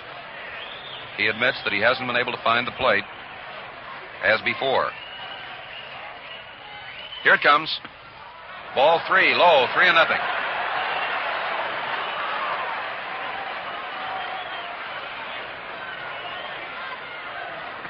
The outfield is set to the left, despite the fact that Mitchell is a left-handed batter. The infield deep at first and second. Here's the pitch. Ball 4. That was a fastball low, and that's the 3rd Cleveland walk of the game and the 10th Cleveland walk of the series, and it brings up Larry Doby, another left-hander. Doby is the 8th man to bat in this inning. I believe this is the biggest inning of the series so far from point of view of number of batters. Cleveland had 7 men up once before. There's a throw to first base, but there's no pickoff. This is the biggest inning in runs scored, and it's the first inning in which an 8th man has been in the batter's box. Outside. 1 ball, no strikes. The Braves had 6 men up today in their 3-run first inning when Elliott hit his first of 2 home runs. Spahn takes a stretch. Here's the pitch. Strike call. That was a slow curveball that caught the outside corner. Bill McKechnie is coaching at third base. Incidentally, Bill's son, who is a radio broadcaster in Pennsylvania, is here today. He was chatting with his dad just before the contest got underway. The outfield is set to the right. Mitchell on first base, taking a short lead. Spahn stretches, throws to first. The tag was late. Mitchell is being very cautious because the word about Spahn's pickoff ability is well known. Here it comes. Foul tip. 1 ball, strike 2. Doby was swinging hard on a sharp breaking curveball that broke low. The outfield is just a little to the right of straightaway. It was Doby who hit the series' first home run yesterday. And that, incidentally, was one of the longest blows of all of them. He steps out, getting something out of his eye. Red Barrett, rather. Red Barber is our next-door neighbor down the line. Red Barrett is still warming up. The pitch, swing and a miss. Strike 3. That was a fastball that came right down the alley. And that is the first Cleveland strikeout of the game and the 14th of the series. 4 big Cleveland runs. 3 hits. No errors. 1 base on balls. 2 bases on balls. 1 off Potter. 1 off Spahn.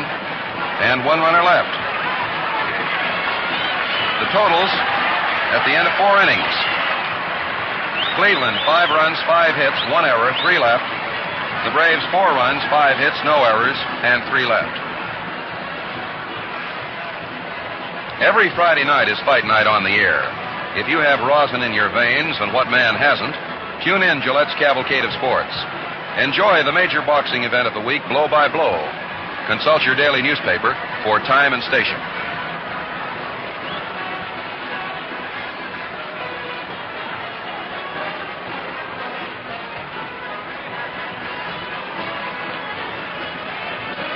Al Dark, Earl Torgeson, and Bob Elliott will be the batters.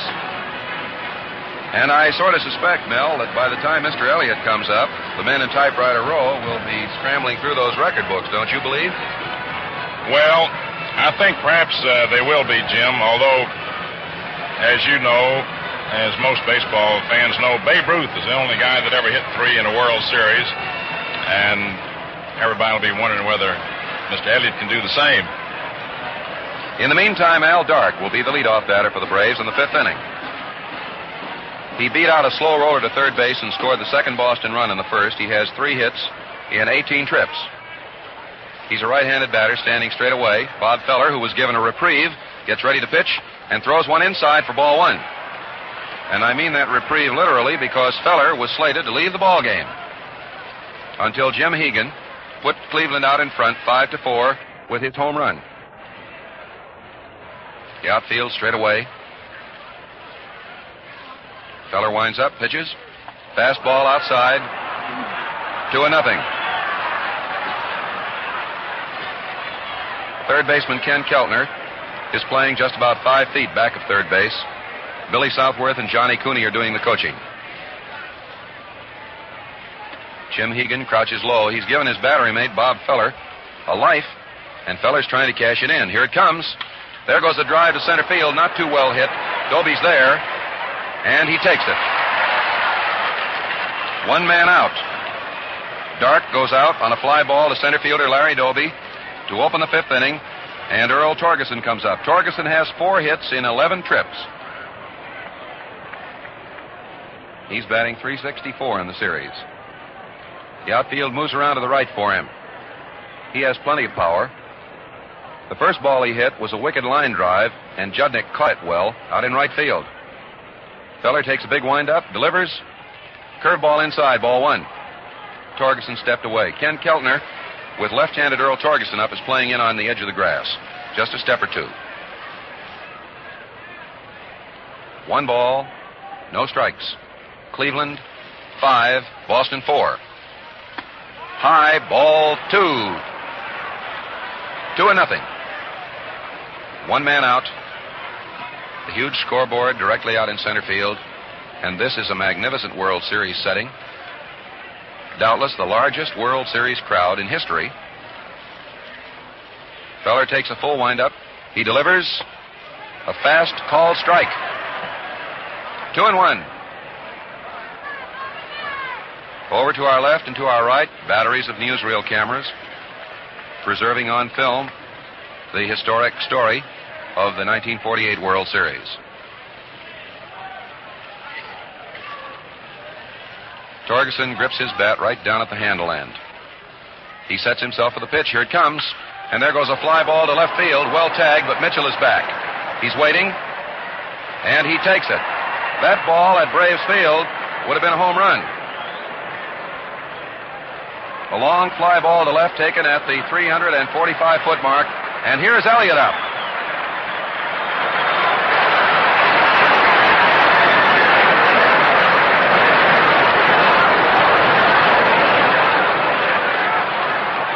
Even the Cleveland fans, sporting fans, recognize greatness, and they realize that Elliott has hit 2 consecutive home runs to drive in all 4 of the Boston runs. He also is the top run producer of the series with 5 RBI. And there's an unasked question on every lip. Here's the pitch. There's a high foul ball coming back up here. And the count is 1 strike. For an instant, a fleeting instant, that looked like our first souvenir. 1 strike the count. 2 men out in the 5th inning. Feller has retired 3 men in a row on outfield flies. Holmes flied to left to end the 4th inning. And Dark and Torgeson have flied successively to center and left in this frame. Elliott has a closed stance. Feller is pitching very carefully to him. Here comes the pitch. Strike called. Curveball. Bob turns around, asks a question of George Barr, the umpire, and then nods his head in agreement. He might have said that was a pretty good pitch, wasn't it? 2 strikes the count. Cleveland leading the Braves 5-4 in the first half of the 5th inning. Here comes the 2-strike pitch. He throws it inside. Feller shooting for a strikeout, missed the inside corner. Elliott pulled away from it, and then he circled and is going back into the box, rubbing some dirt into his hands.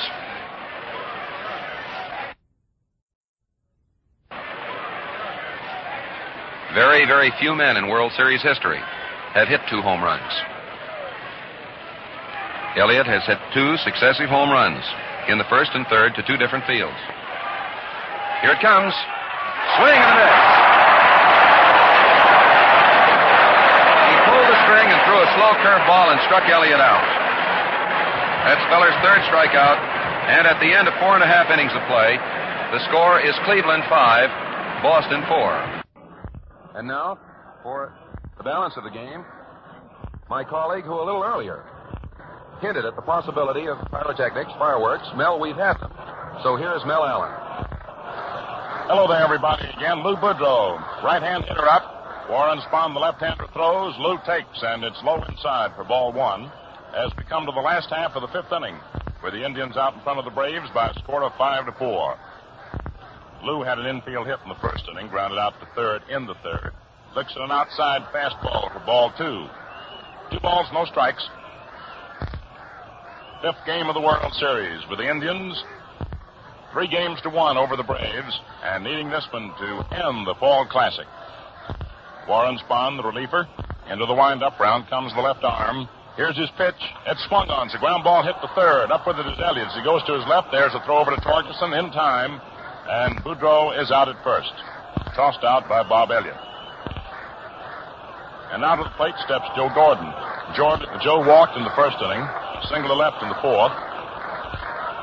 Right-hand hitter. Outfield plays him to pull.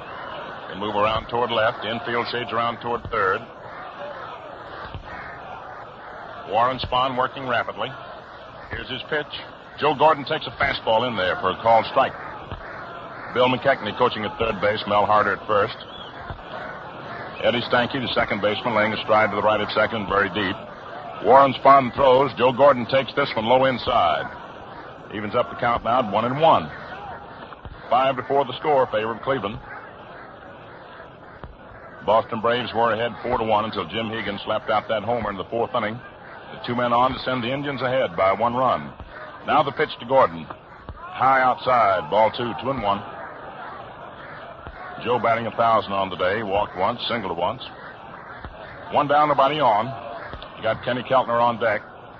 Warren Spahn working rapidly. He's all set to come in with it. He throws. The pitch is swung on line, foul down the left field line. Ball bouncing out of the Braves bullpen out in the left field, where Marv Rickert retrieves the ball and tosses it over to Joe Paparella, the American League, the alternate umpire who's stationed down the line.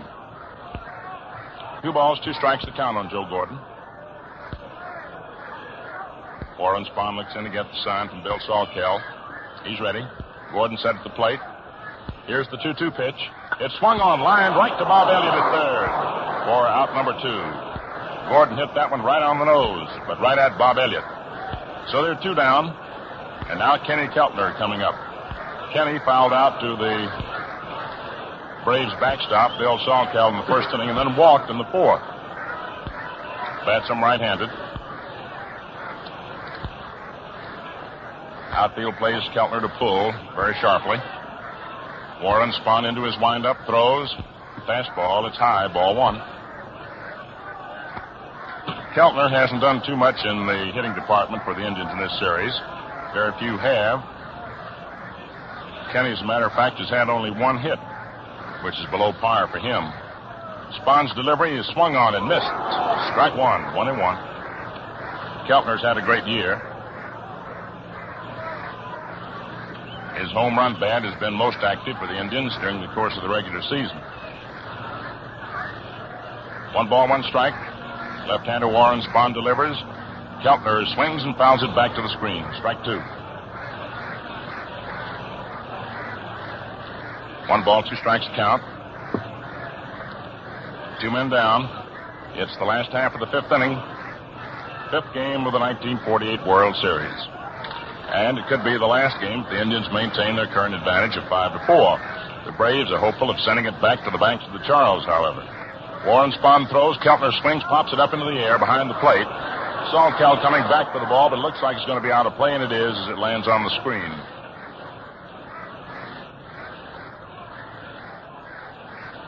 Walter Judnick's in the batter's circle. Will be the next hitter in the event Keltner gets on.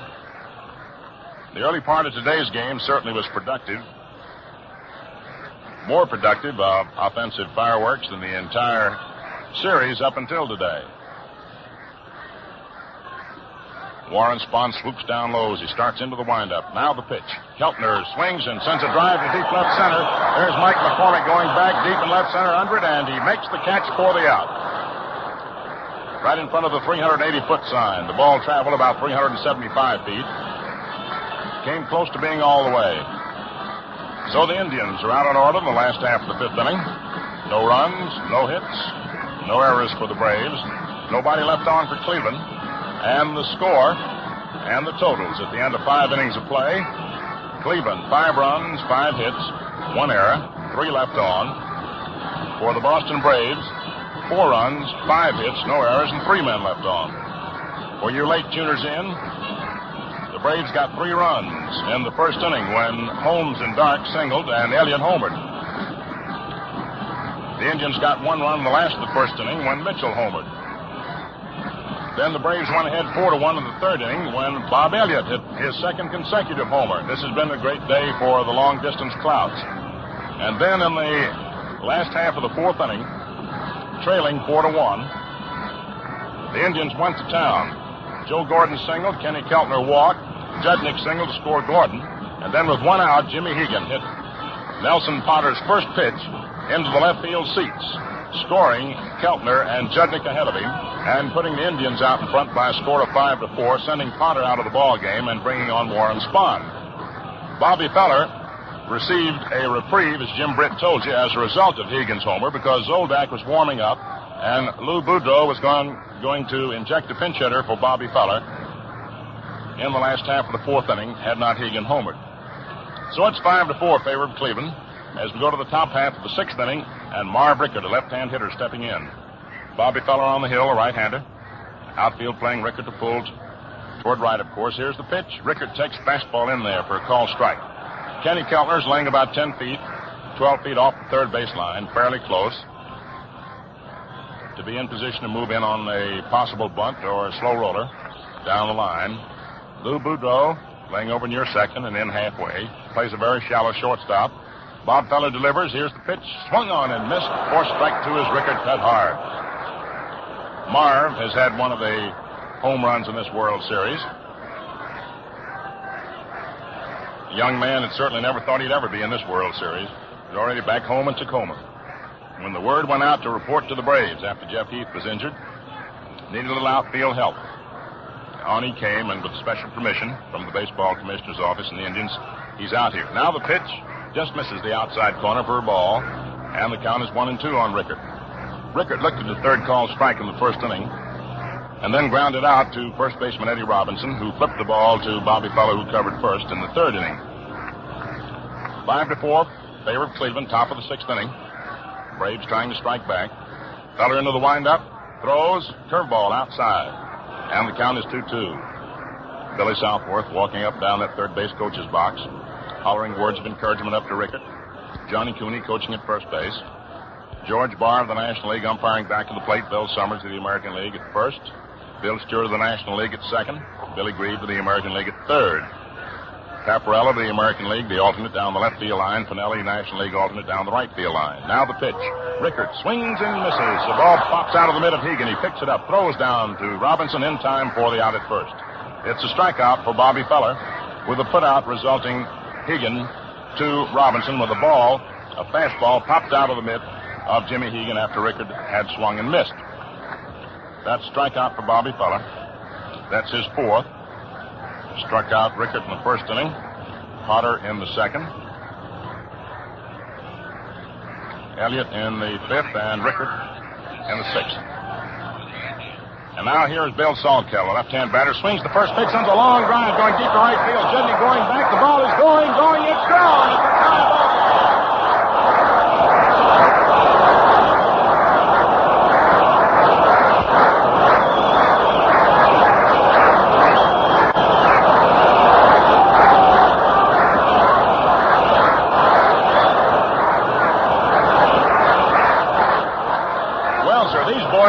Broken out in a rash of home runs today, haven't they? Bill Salkeld powered a long drive to deep right field. Wally Judnick slipped, starting back for the ball, but it wouldn't have made any difference anyway, as the ball cleared the barrier to the right of the 365-foot side into the overflow crowd and back of the wire fence, and it's a tie ball game, 5-5. And now you've got Mike McCormick coming up. And now George Barr calls time, asks for the ball, flicks it over and tosses another one back out to Bobby Feller. That's the third home run of the ball game for the Braves. Elliott's two homers drove in all four of the first four Braves runs, and now Salkeld the fifth. Mitchell and Hegan have homered for the Indians. 5 home runs in today's game. Now the pitch to Mike McCormick. Swung on, a ground ball hit back through the middle. Boudreau to his left, a big stop, a throw in time.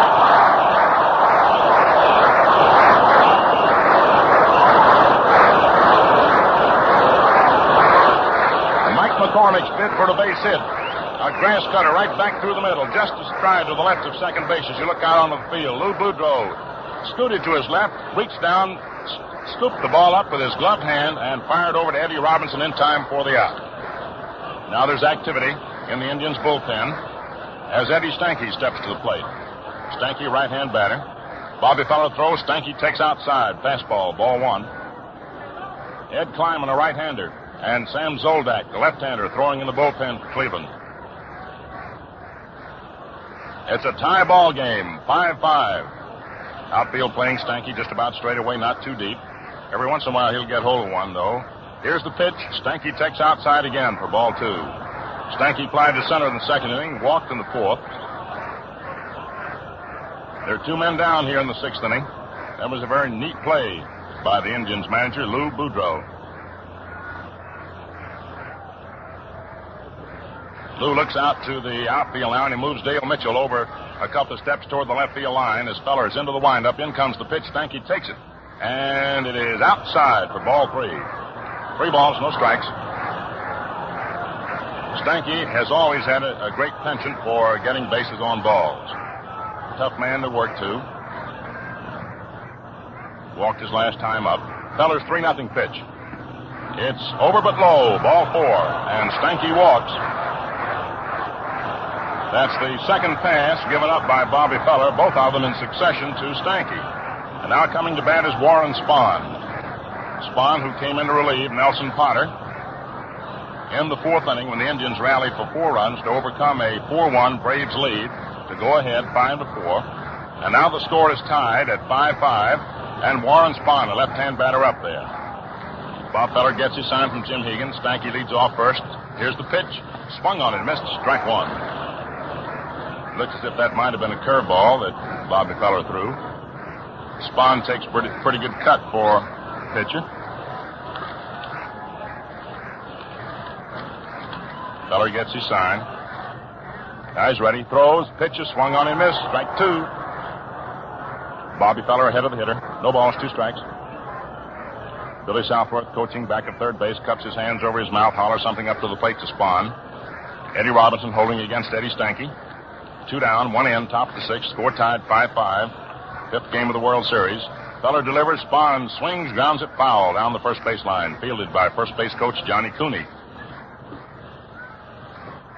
Ladies and gentlemen, the official paid attendance today. And get this, 86,288. Smashing all records for all time for any kind of a baseball game. Regular season or World Series. Over 86,000.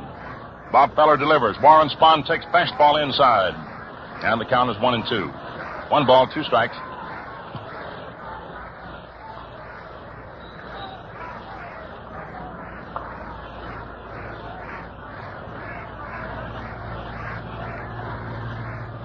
Now the pitch. Swung on and missed. Strike 3. Warren Spahn goes down striking out. That's the 5th strikeout for Bobby Feller. For the Braves in the top of the 6th inning. 1 run. 1 hit. No errors for the Indians.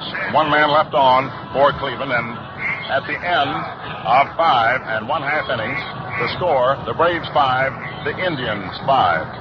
Now, all of you fans know Bucky Walters, top-ranking pitcher for many years and now manager of the Cincinnati Reds. Tell us, Bucky, what's tops with you in the shaving league? Well, as I have said many times before, Gillette has always been my favorite razor. But what about the new Super Speed model you're using now? I can't imagine a more convenient razor, the one that shaves as easily.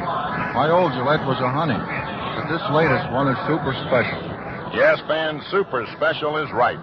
The improved Gillette Super Speed razor makes a world of difference in shaving comfort and convenience. You change blades instantly and enjoy the sweetest shaves ever. See if Bucky Walters isn't right. Buy a Gillette Super Speed razor with a 10-blade Gillette dispenser, a regular $1.50 value, for only $1. And now we come into the last half of the 6th inning. It's going to be Walter Judnick leading off for the Cleveland Indians, to be followed by Eddie Robinson and then Jim Hegan.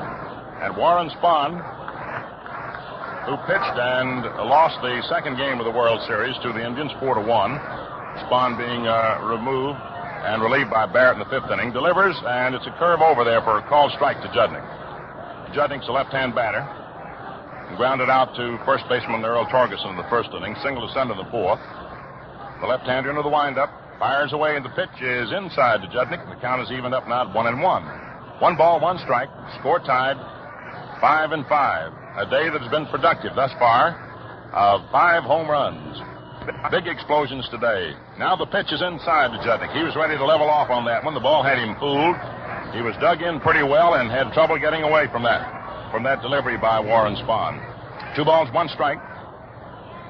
The left-hander working very quickly. Here's his pitch. Judnick takes inside again for ball 3.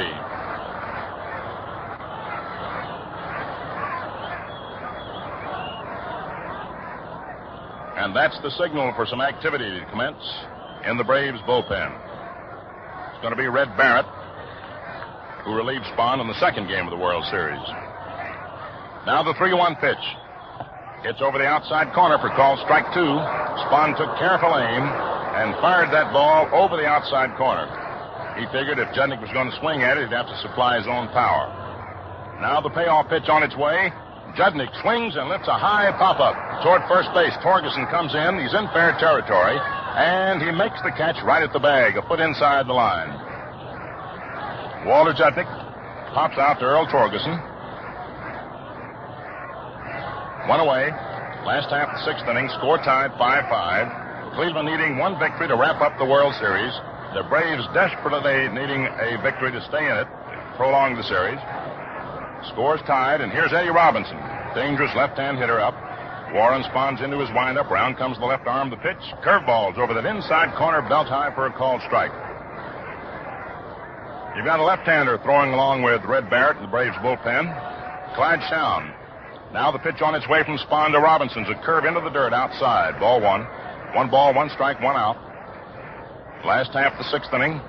It's a 5-5 ball game, with all the Braves runs having resulted from homers or being propelled plateward by home runs, and 4 of the Indians' 5 runs having been sent homeward as a result of homers. Now the pitch.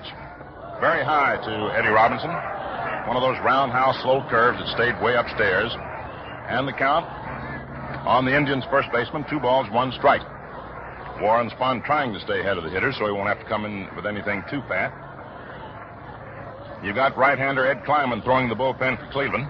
Warren Spahn into his windup. Here's the pitch. Eddie Robinson swings and fouls it off to the left of the plate, out of play, into the upper deck. Hit that one on the handle of the bat. Bill McKechnie, coaching at third base, takes a turn and looks up into the stands to watch the folks scramble for that one. Mel Harder coaching at first base. 1 down, nobody on. Eddie Robinson, the batter. The count 2-2. Warren Spahn into his windup. Here's his pitch. Eddie Robinson swings, sends a ground ball out towards second. Stanky over, back to the bag, up with it. Flips over to Torgeson in time for the out. Nice play by Eddie. And they're 2 down for the Indians. And now here comes Jimmy Hegan.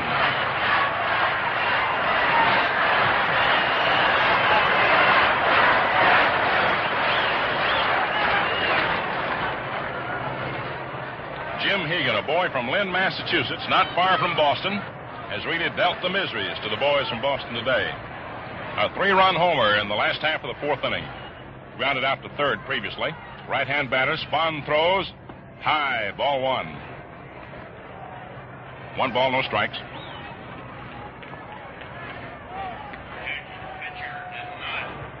Warren Spahn ready. And the pitch. Swung on, fouled off on the ground down the third base line. Elliott scoops it up, throws it back to... Started to throw it back to Spahn. He threw it over to Dark, and Dark whipped it over to Stanky. Get a little pepper generated on the Braves infield. 1 ball, 1 strike, 2 outs. Last half of the 6th inning, score tied 5-5. Dale Mitchell's driven in a run for Cleveland. Judnick's driven in 1, and Hegan's driven in 3. Now the pitch to Jim. Gets that outside corner beautifully for call strike 2. It was a fastball. I think Hegan must have been looking for the curve. He was ready to swing. The ball didn't break in on him as he expected. It stayed outside.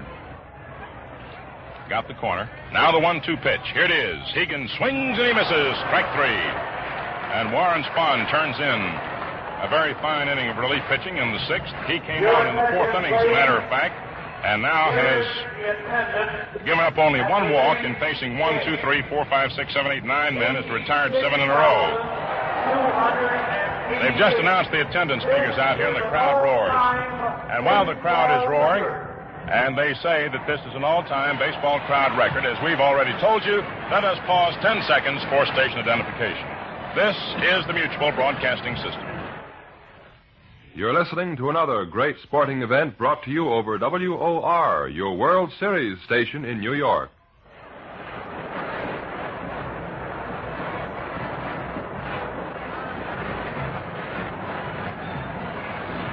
At the end of 6 innings of play, the Boston Braves have 5 runs, 6 hits, no errors, and 4 left on. Hope that checks, Jim. The Cleveland Indians, 5 runs, 5 hits, 1 error, and 3 men left on base.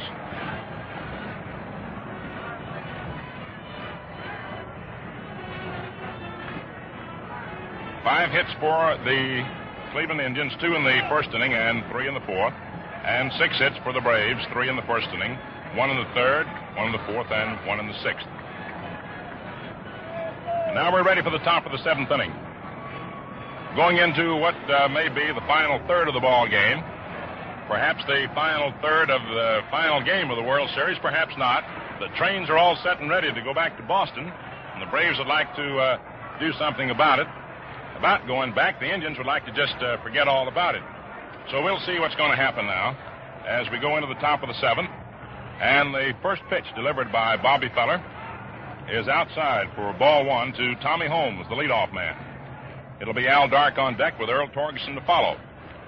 Lou Boudreau has Ed Kleiman, a right-hander, and Sam Zoldak, a left-hander, throwing the bullpen in the event that Bobby Feller should falter. The right-hander into the windup fires away. Tommy Holmes takes high. Ball 2. Feller was pressing a little bit in the early innings, striving for that goal of all pitchers, a World Series victory. And a pitcher who has achieved the greatness that Bobby Feller has figures that's the one thing he has not yet gotten. The right-hander throws. Tommy Holmes takes it, and it's in there for a call strike, a fastball over that outside corner. Bobby Feller has pitched no hitters and done just about everything else. He's been a 20-game winner. He's accomplished just about everything that a pitcher could except win a World Series game. As a matter of fact, he's pitched 2 no-hit games and 10 one-hitters in regular season play. Now the 2-1 pitch. Swung on, drilled out in the left center field. Doby racing for it, and Mitchell, they can't get it. It's in there for a base hit. Cut off nicely on one hop by Mitchell. Whips his throw into the infield. Holding first is Tommy Holmes with a single to left center field. That's the 7th hit for the Boston Braves in the ball game. And now you've got Al Dark coming up. He had an infield hit in the first inning, grounded to third in the third, and flied to center in the 5th. Kenny Keltner's in on the grass looking for the bunt. Eddie Robinson on the bag at first, holding against Tommy Holmes, will be ready to break toward the plate. Lou Boudreau ready to break for second, Gordon for first. Outfield about straight away, the stretch by Feller. The pitch, Dark shortens up, takes high outside for ball 1. Realizing that Dark is up there, most likely to bunt, Feller's first pitch was up high. They like to try and get a batter to bunt a high pitch because then there's always a great chance that they'll pop it in the air. So we'll watch now the stretch by Feller once again. Here's the pitch. Dark takes it, and it is inside for ball 2 as Bobby Feller refuses to give Al Dark even anything too good to bunt at, hoping to make him bunt it a bad ball. It's a 5-5 ball game, top half of the 7th inning. The Braves from Boston with their backs to the wall, battling to prolong the series. The Indians trying to wind her up today. Now Bob Feller's ready. Here's the pitch. Al Dark shortens up, bunts, and pops it in the air, but it's out of play to the right of the plate. Wasn't high enough to permit Jim Hegan to go for it. And it skittered off in a hurry. So the count now on Dark is 2-1. 2 balls, 1 strike. Billy Southworth, ever on the move, walking up and down that third base coach's box. Johnny Cooney coaching at first. Al Dark has a look at Billy to see if he's still got the bunt sign on or whether he's going to change up. Feller with the stretch. There's a throw over to first base. Tommy Holmes back in plenty of time. Eddie Robinson returns the ball now to Bobby. The Cleveland right-hander again with the stretch. Holmes moves off first. The pitch. Al Dark shortens up. Bunts beautifully down the first baseline. Robinson up for the ball. Throws to Gordon, covering first in time for the out. Going to second on the play is Tommy Holmes. And that brings to the plate now Earl Torgeson. Al Dark sacrificed is out. Robinson to Gordon. 3-4 it scored. The first baseman to the second baseman. And so with one down and the potential tie-breaking run on second base, up to the plate comes the left-handed hitting Earl Torgerson, who lined to right field in the first inning, grounded out to first baseman Eddie Robinson in the third inning, and sliced a drive to left field in the fifth that Dale Mitchell took care of. So Earl Torgerson, the long ball hitter, squares away at the plate. Lou Boudreau motions out to Dale Mitchell to come in and play a somewhat shallow left field. Now Lou's right in behind Tommy Holmes. We'll watch for the attempted pickoff play should it occur. The stretch by Feller, the pitch. Torgerson takes just outside, ball one. Earl's a good drag bunter, too. We'll try and watch for anything, because anything can happen in a World Series. First 4 games of this series described by most of the writers as comparatively lackluster, in so much as the pitching predominated so greatly. And today it's been the hitter's paradise, the pitch. And slow curve that's over. Letter high for a called strike. 1-1. I say a hitter's paradise. Perhaps that's ill-advised. Certainly the home run boys have been active today. There have been 5 blasted. I guess that's enough for any one-ball game. And chances are there might be others before the 9 innings have been completed. 9, maybe more. The score is tied right now at 5-5. There's Boudreau going in behind Tommy Holmes. And out of the batter's box stepped Torgerson, and Bobby Feller stepped off the mound. I don't know whether the pickoff play went askew, so to speak, or not. The stretch, here's the pitch.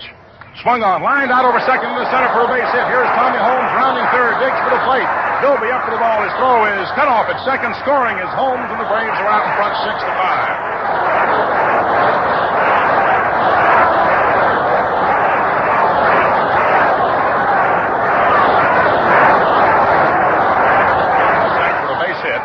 To score Tommy Holmes with a tie-breaking run. It is now 6-5 in favor of the Braves, and that's all for Bob Feller. He's out of the ball game.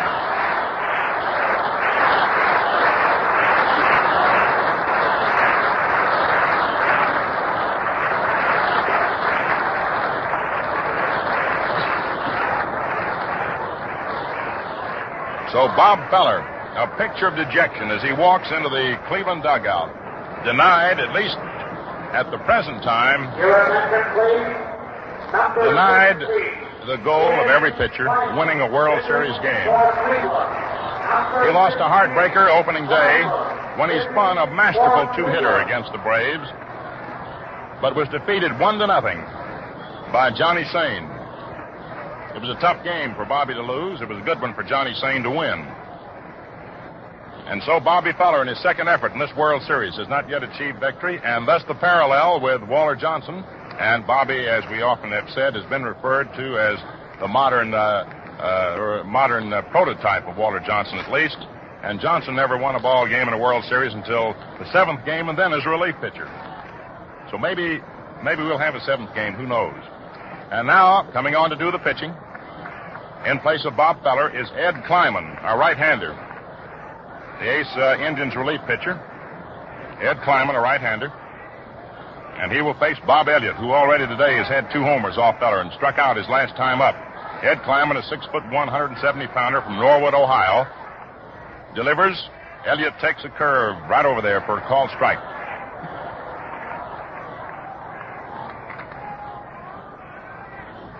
Kleiman appeared in 44 ball games.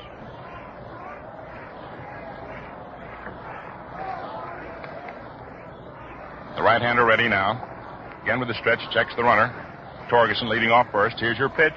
And it swung on and fouled off back behind the plate. Ball hitting the mask of plate umpire George Barnes, skimming right on back to the screen. Spec Kleiman appeared in 44 games, but only in 43 of them did he appear as a pitcher. We'll give you his record in a moment. He delivers now to Elliott. Bob takes outside. Ball 1-1-2. He appeared in 43 games as relief pitcher. Worked 80 innings, allowed 62 hits, walked 47, struck out 16, won 3 and lost 1 for Cleveland the regular season. He helped the Indians out tremendously. He wears glasses, just as Earl Torgerson does, while he plays ball. They call him Spec Kleiman. The right-hander throws. Another curve, stays high. And the count is 2-2 on Bob Elliott. 1 run in, top half of the 7th inning. The score, the Boston Braves 6, the Cleveland Indians 5. The outfield for Elliott, very deep, round toward left. Torgeson moves off first. Now the pitch. Elliott swings and grounds it foul off to the left of the plate. Jimmy Hegan gets a new ball from plate umpire George Barr, whips it out to the mound. This has been one of those nip-and-tuck ball games, with the Braves grabbing a 3-run lead in the first inning on a 3-run homer by Elliott. Mitchell homered in the last of the first and was 3-1.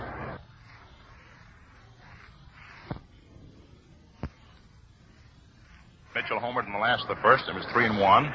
Braves added another in the third to make it 4-1, only to see the Indians come back and go ahead 5-4. Then the Braves tie it up at 5-5. Now they're ahead 6-5. Kleiman delivers. Elliott swings, sends a little dribbler foul down the third base line, which Billy Southworth elects to receive. And he picks it up and tosses it over to Kenny Keltner. The ball is tossed out, however, as George Barr, in the meantime, has whipped a new ball out to the relief pitcher, Ed Kleiman. Bobby Feller went 6 1/3 innings today, during which time he gave up 6, 7, 8 hits. Walked 2 and struck out 5, and gave up 6 runs. He's also responsible for Torgeson, should Torgeson score. Eddie Kleiman ready. Here's his pitch. Elliott takes inside. Ball 3, 3-2. Working very carefully on the hard-hitting Braves third baseman. And you know, if you knew Bob Elliott, or anybody else for that matter, similar to Bob Elliott, you could pick out somebody on the Indians team who came up so many times with runners on bases in previous games and was unable to deliver. You knew that couldn't keep going on. And today, Elliott broke out of it in rousing fashion. All right, we're ready for the payoff pitch. There goes the runner. The pitch is taken inside and high. Ball 4. And Elliott walks. And that moves Torgeson down to second base and brings to the plate Marv Rickert. And now in the bullpen, it's Russ Christopher for the Indians, a right-hander, submarine artist, warming up, along with a left-hander, Sam Zoldak. And so this ball game has been won with something happening every inning. And the excitement has been at a very high pitch all the way through. Kleiman with the stretch, checks the runners on first and second, throws. Rickert takes high, ball 1. You got Earl Torgeson on second base. Bob Elliott on first base. 1 down, 1 run in. Top of the 7th inning, the score, the Braves 6, the Indians 5. They've now scored as many runs in this game as they scored in the first 4 combined. Here's your pitch, swung on a ground ball, hit out past second, and that is going for a base hit. Rounding third is Torgeson, coming in to score. Racing into third is Elliott. He hits the dirt, and the ball gets away from Keltner into the Braves dugout. And Elliott is allowed to come on in to score, and Torgeson is allowed to go all the way around to third base. To recap that play for you, Marv Rickert blasted a grounder down the middle. Joe Gordon flashed to his right, almost got to the ball, but couldn't quite get it. It went on through in the center for a single. That single drove in Earl Torgeson from second. Bob Elliott, who was on first, was racing toward third. Larry Doby's throw to third was outlegged by Elliott, but he hit the dirt, and as he did, he was in the way of the ball that skidded on by Keltner and rolled on in to the Braves dugout, enabling Elliott to go all the way around to score and Rickert to go to third. Now the infield is in. We'll give you the official scoring in a moment. Saul Caldup takes a pitch outside for ball 1. Rickert is credited with 1 run batted in. Doby is charged with an error on the throw, enabling Elliott to come in and Torgeson on the ground rule, the ball going into the dugout to take 2 extra bases. And now here's Bill Saul Caldup. Infield in. He takes a pitch high for ball 2. So there are 3 runs in here in the top of the 7th inning, with the Boston Braves now out in front by a score of 8-5. And perhaps they're getting the trains warmed up.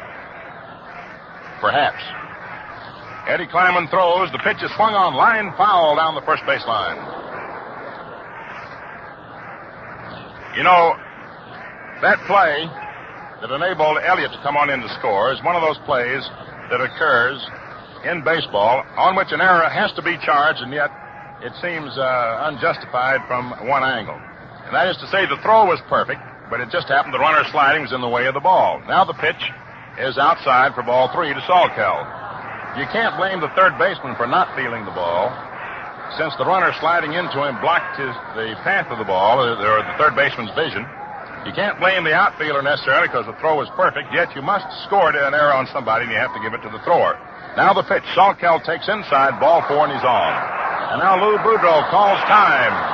And we're going to have a new pitcher, and it's going to be Russ Christopher. Salkel gets ball 4.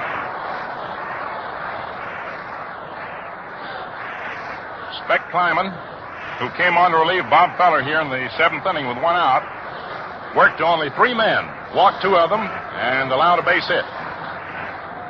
Incidentally, that run that Torgerson scored is charged to Feller, so Bobby Feller has allowed 7 of the 8 runs the Braves have scored. And now Russ Christopher comes on, a lanky submarine pitcher, a right-hander. Russ Christopher, a 6'4", 180-pounder, who was born in Port Richmond, California, and now lives in Philadelphia. So Russ Christopher comes on.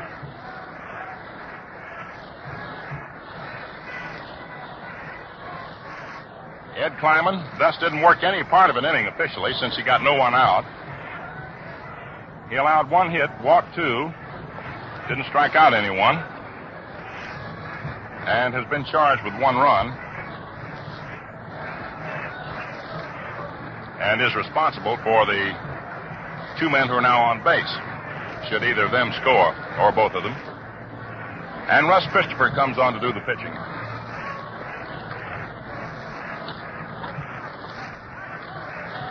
Christopher was in 45 games for the Indians this year. Worked 59 innings, allowed 55 hits, walked 28, struck out 13, won 3 and lost 2. I don't believe the Braves saw any similar type of pitching, any submarine type of pitching this year in the National League. And so it may be that Christopher's style of delivery might bother them for the while, although that doesn't necessarily hold. But it's possible. It often does when you haven't seen a man deliver a ball in submarine fashion. Generally, you watch it coming overhand with a 3/4 or sidearm. All right, here's Mike McCormick. First pitch to him is inside for ball 1. Now, you've got Marv Rickert on third base and Bill Salkeld on first base. 1 out, 3 runs in, top of the 7th inning, 8-5, favor the Braves. Time call for a moment as Mike McCormick steps out of the batter's box. Has a little something in his eye. Billy Southworth hopes it's a base hit. Lou Boudreau hopes it's a pop-up. Or perhaps a double play ground ball. In any event, Mike McCormick is back in. Russ Christopher ready. Left side of the infield is in. Here's the pitch. Swung on. It's a ground ball hit down toward Keltner, but it's in foul territory as he grabs it. Streaking for the plate, of course, was Marv Rickert. There may or may not have been a play at the plate had the ball remained fair, but useless to indulge in such speculation when the ball was foul. 1 ball, 1 strike, 1 out, 2 men on, 3 runs in, top half of the 7th inning, 5th game of the 48 World Series. The Indians leading in games 3-1, needing this one to end the series. The Braves needing it to prolong it. The left side of the infield is in, as we told you, in very close. Joe Gordon's in about halfway on the right side with Robinson holding the bag. The pitch is high outside. Ball 2, 2-1. Russ Christopher, string bean right-hander, pitches with an underhand motion. They call him a submarine pitcher. Years ago, there was one in the major leagues by the name of Carl Mays. Satchel Paige throwing the bullpen for the Cleveland Indians. Christopher all set. Submarine's one in there that's outside. Ball 3, 3-1.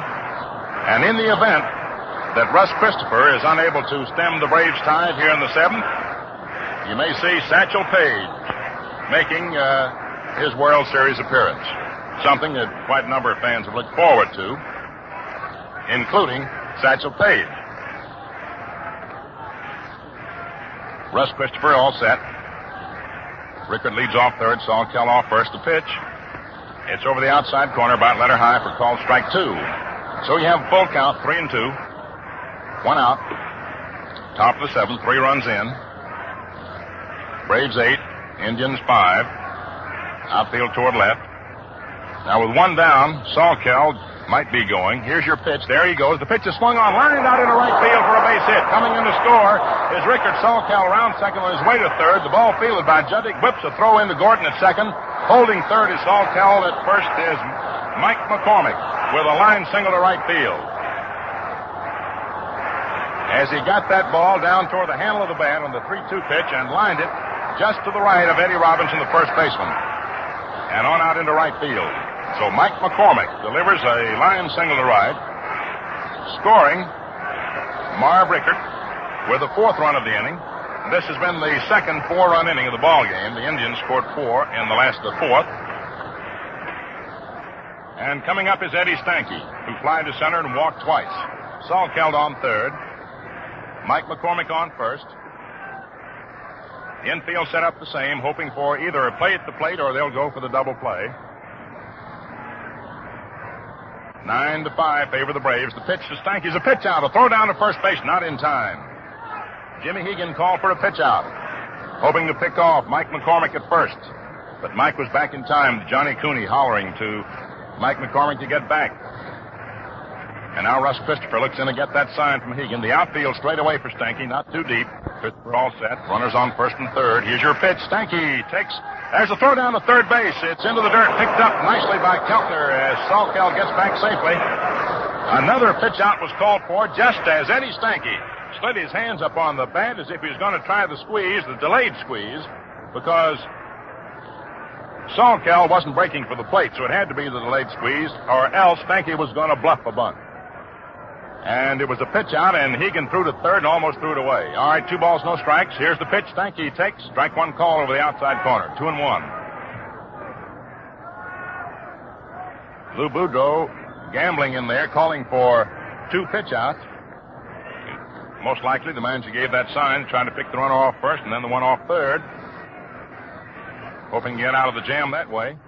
And now Christopher with the stretch throw. Stanky shortens up, takes outside, ball 3.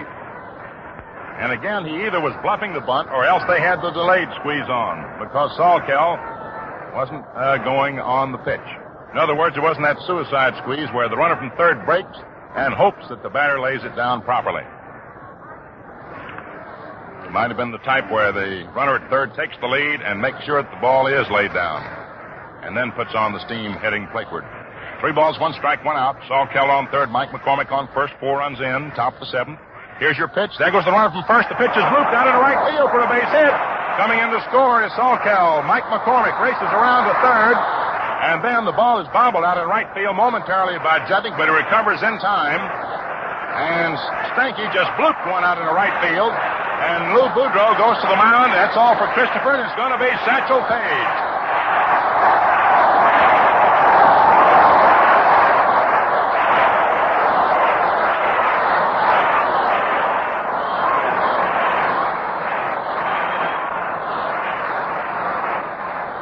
Russ Christopher was unable to get anybody out. And here's the announcement about the appearance of Satchel Paige. Listen.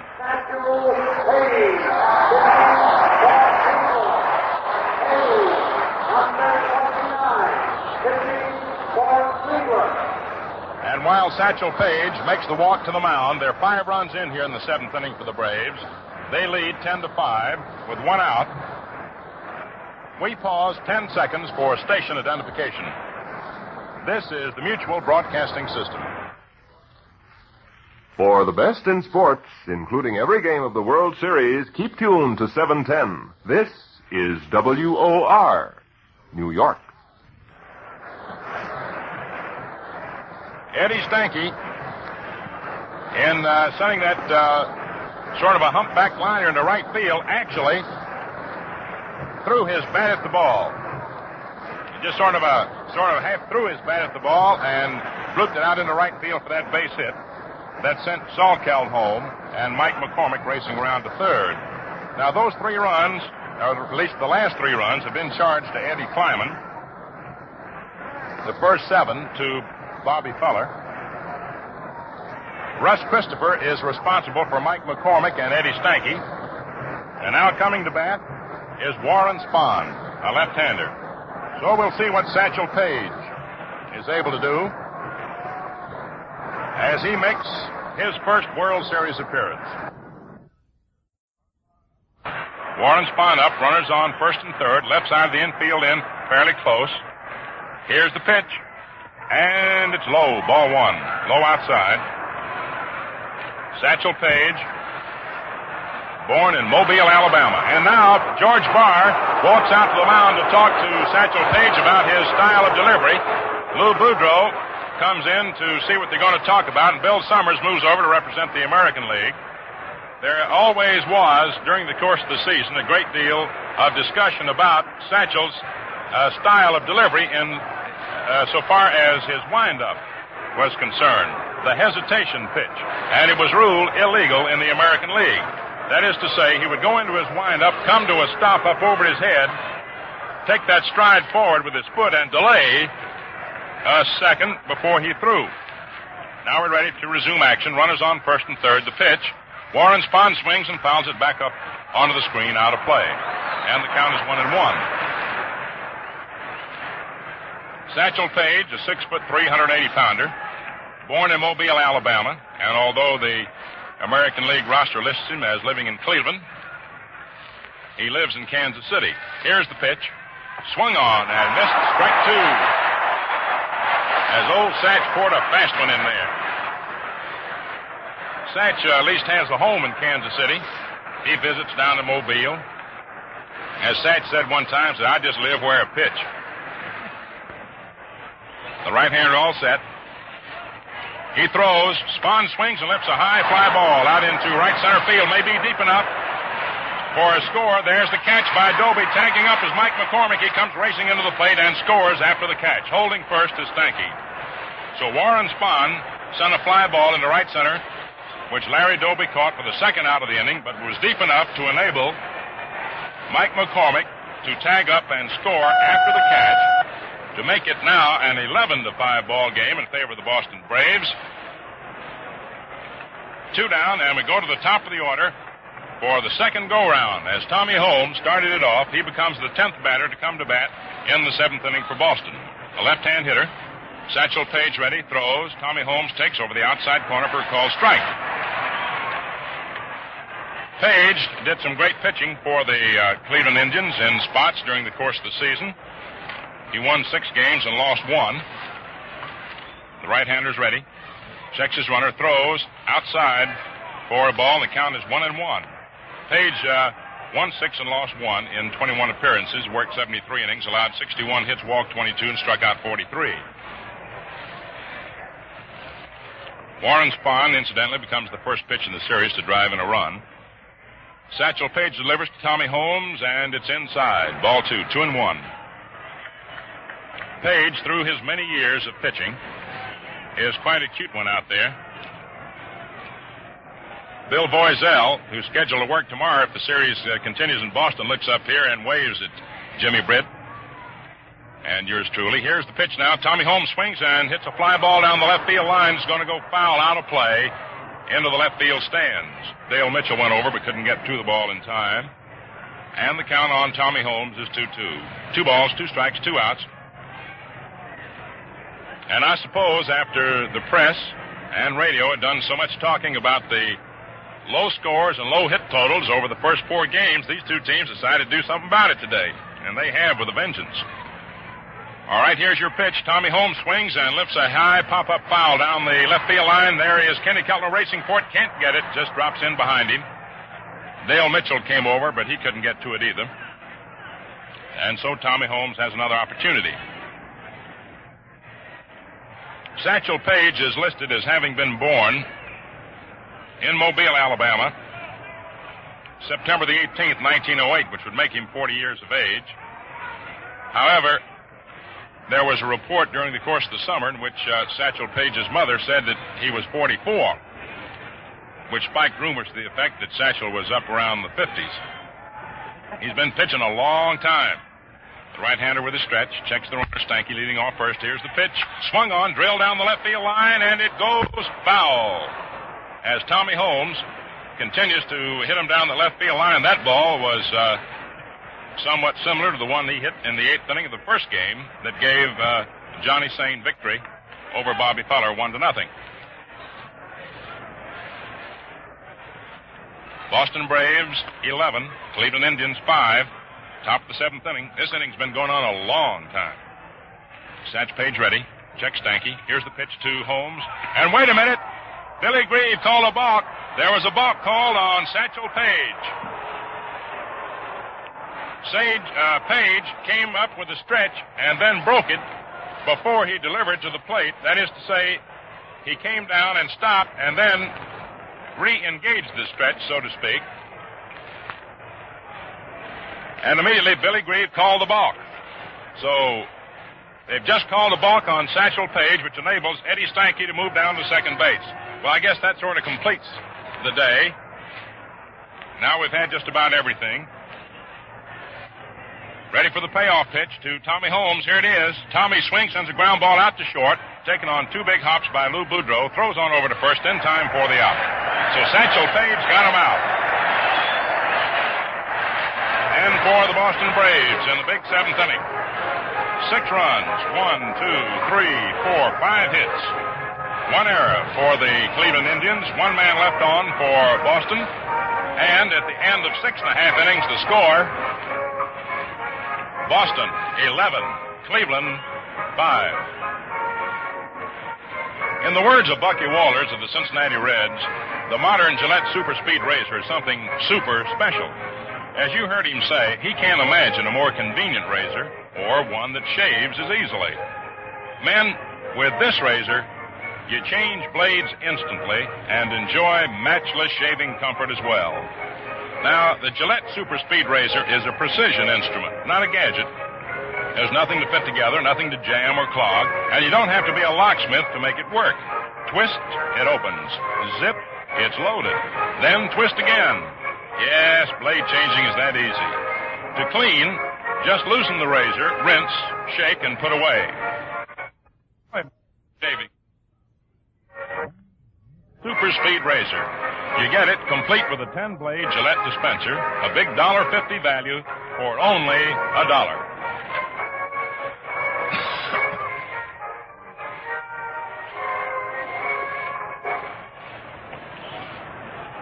And so we have concluded the longest half inning in this series and the biggest half inning in this series as the Braves tee off for 5 hits and 6 runs. Now, one of the runs was charged to Russ Christopher, as we keep our record straight. 7 to Feller, 3 to Kleiman, 1 to Christopher. And as we come to the last half of the 7th inning, we're going to have a pinch hitter for Satchel Page, who was scheduled to hit. And naturally being behind by a score of 11 to 5, Lou Boudreau sending up a pinch hitter. It's going to be Al Rosen. Al Rosen, who had a great year with Kansas City in the American Association, came up in time to be eligible for the World Series. Good hitter, right-hand batter. Steps to the plate. Warren Spahn, the left-hander, into the windup. In comes the pitch. Rosen looks at a fastball that's low. Ball 1. After reporting to the Indians, leaving Kansas City, Rosen was in 5 games, went to bat 5 times, had 1 hit. In comes the pitch. Rosen looks at it. It's over for a called strike, 1-1. Bob Muncrief, a right-hander, is throwing in the bullpen for Cleveland. Cleveland fans begin that rhythmic applause, calling for a rally. Warren Spahns into his windup. Round comes the left arm. Here's your pitch. Al Rosen takes outside. Ball 2, 2-1. They play Rosen as a pull hitter, outfield way around toward left. And you've got Tommy Holmes in a shallow, extreme right center. Now the pitch. Rosen swings, pops it up out into short center, backing up is Stanky. He makes the catch about 10 feet back from the outfield grass, directly behind the bag. So Rosen, batting for Page, pops to Stanky. Now we go to the top of the Cleveland order to pick up Dale Mitchell. Mitchell hit a home run, leading off for the Indians in the 1st inning. Line to left in the 3rd and got a base on balls in the 4th inning. Here it is, the last of the 7th. He hasn't been to bat since the 4th. Warren Spahn came on in the 4th inning to relieve Potter and has done some wonderful pitching. He throws high, ball 1. Potter, who started for the Braves, went 3 1/3 innings, gave up 5 hits and 5 runs. Warren Spahn all set. He throws and gets the outside corner for a called strike. 1-1. 1 ball, 1 strike, 1 out.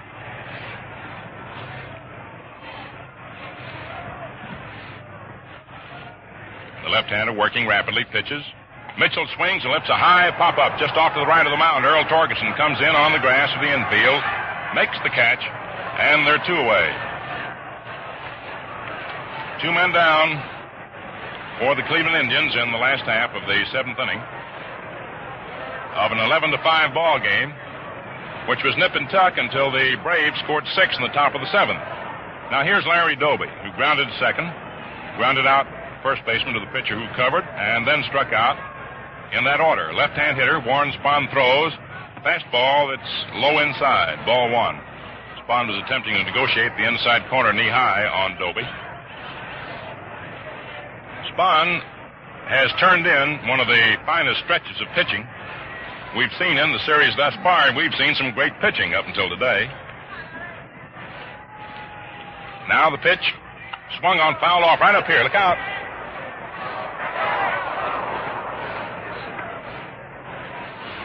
I admired that Jim Britt. Ice water in his veins. He barely flinched. 1 ball, 1 strike. 2 down. Last the 7th. Warren Spahn throws. Pitch inside to Doby. Backs him away from the plate. Ball 2. 1 strike, 2 outs. Last the 7th. Bob Moncrief throwing the bullpen for Cleveland. He'll come on and do the pitching when we go to the 8th inning. Rosen having batted for Page. Here's your delivery. Swung on by Doby. A long fly ball down the left field line. Marv Rickert races over, is getting under it, and makes the catch. So the Indians, unable to do anything with Spahn in the last half of the 7th, are out in order. And at the end of 7 innings of play, it's 11-5 in favor of the Braves. And now Warren Spahn has retired 3, 6, 9. 10 men in a row. 3, 6, 9, 10. He allowed 1 man to reach first base since he relieved Potter in the 4th inning, and that was Dale Mitchell, whom he walked after retiring Bobby Feller. Potter was removed after Jimmy Hegan hit a 3-run homer in the 4th inning to send the Indians ahead of the Braves 5-4. So we're ready to move now to the top half of the 8th. Your 7-inning totals show the Boston Braves with 11 runs, 11 hits, no errors, 5 men left on. Cleveland, 5 runs, 5 hits, 2 errors, and 3 men left on base. Bobby Feller started, went 6 in the 3rd innings, allowed 8 hits, walked 2, struck out 5, gave up 7 runs.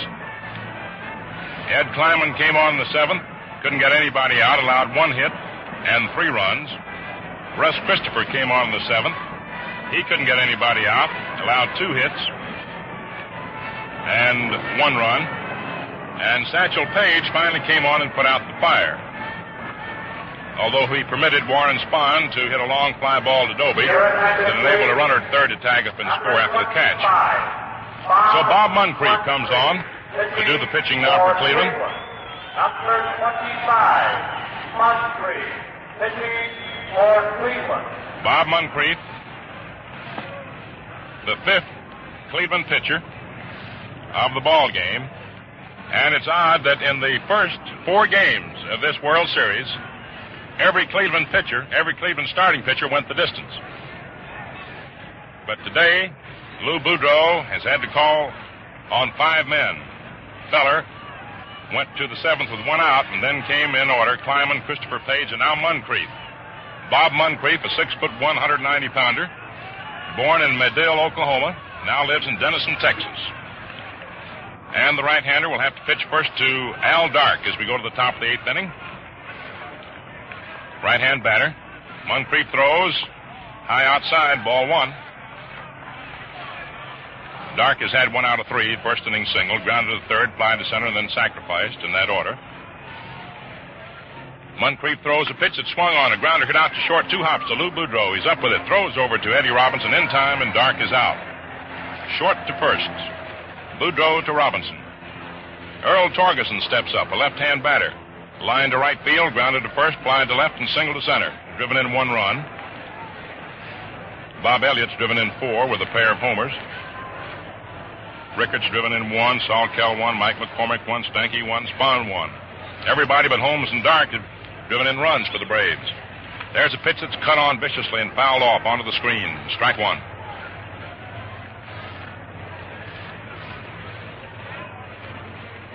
Should the series return to Boston tomorrow, and as the score now stands, it will, we'll be on the air at the same time, which will be 12:45 Eastern Standard Time for the 6th game of the World Series. Now the pitch. It's high. Ball 1, 1-1. 1 ball, 1 strike, 1 out. We always say should, or in the event of, since those of you who are great baseball fans know that the game is never over till the last man is out. Now the pitch. Inside. Ball 2, 2-1. 2 balls, 1 strike. 1 out. Top half of the 8th inning. Braves 11. Indians 5. Been a lot of tattooing in the TP today. Here's Moncrief's pitch, and it misses the outside corner for ball 3. 3-1. Torgerson has a look at Johnny Cooney, who's now coaching at third base. This is the first time I recall that Billy Southworth, the Braves manager, hasn't appeared on the coaching lines in the series. Now the pitch. Swung on and missed. Strike 2 as Torgerson leveled off, hoping to go all the way with that one. Freddie Fitzsimmons is coaching at first base, and Johnny Cooney at third. I guess Billy Southworth figures that he must have gotten awful tired getting those 6 in the 7th and wants to rest a while. Now the payoff pitch to Torgerson. Swung on, lined over the head of first baseman Eddie Robinson down the right field line for a base hit. Judnick over to the line, up for the ball, whips a throw into second, and Torgerson has to go back to first after taking his turn. That ball normally would have been an out. Although it was well tagged, it would normally have been a one-hopper to Eddie Robinson deep at first. But as he waited for the hop, it bounced not into his glove, but high over his head as it hit a hard spot in the infield, and thus becomes a base hit for Earl Torgerson, his 2nd consecutive base hit, and the 12th hit for the Boston Braves today, which is a team high for a single game in the series. And now Bob Elliott, who's had 2 homers in succession, a strikeout and a walk, is up. The pitch, low outside, ball 1. 1 out, 1 on, top of the 8th. Braves 11. Indians 5. Outfield around toward left for Bob Elliott. Infield shaded around toward third. Bob Moncrief throws. Curveball that zips over the heart of the plate. About belt high for a called strike. 1-1.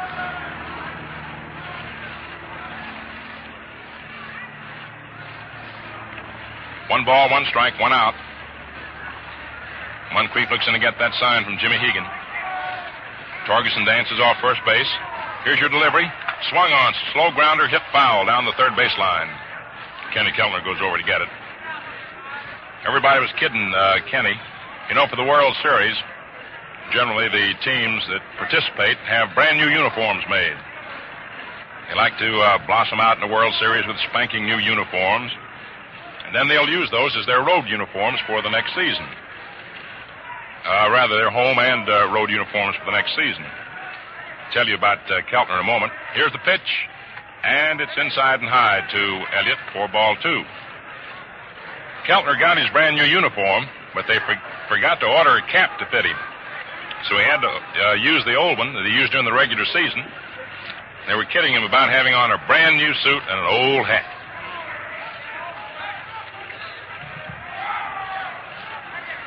Two balls, 2 strikes, 1 out. Bob Elliott, the batter. Earl Torgerson moves off first. Robinson holding against him. Moncrief throws a pitch that dips low inside for ball 3, 3-2. The Cleveland pitchers were getting Bob Elliott out pretty regularly up until today, even in the clutch. But after he hit those 2 successive homers his first 2 times up today, they've been pitching mighty carefully to him. Now we're ready for the payoff pitch. There goes the runner. The pitch is swung on, lined out to left field. Dale Mitchell comes and makes the catch for the out. Torgeson, who's all the way down to second, has to turn and hustle back to first to avoid being doubled up. Bob Elliott hit that one right on the nose, but right at Dale Mitchell in deep left for out number 2.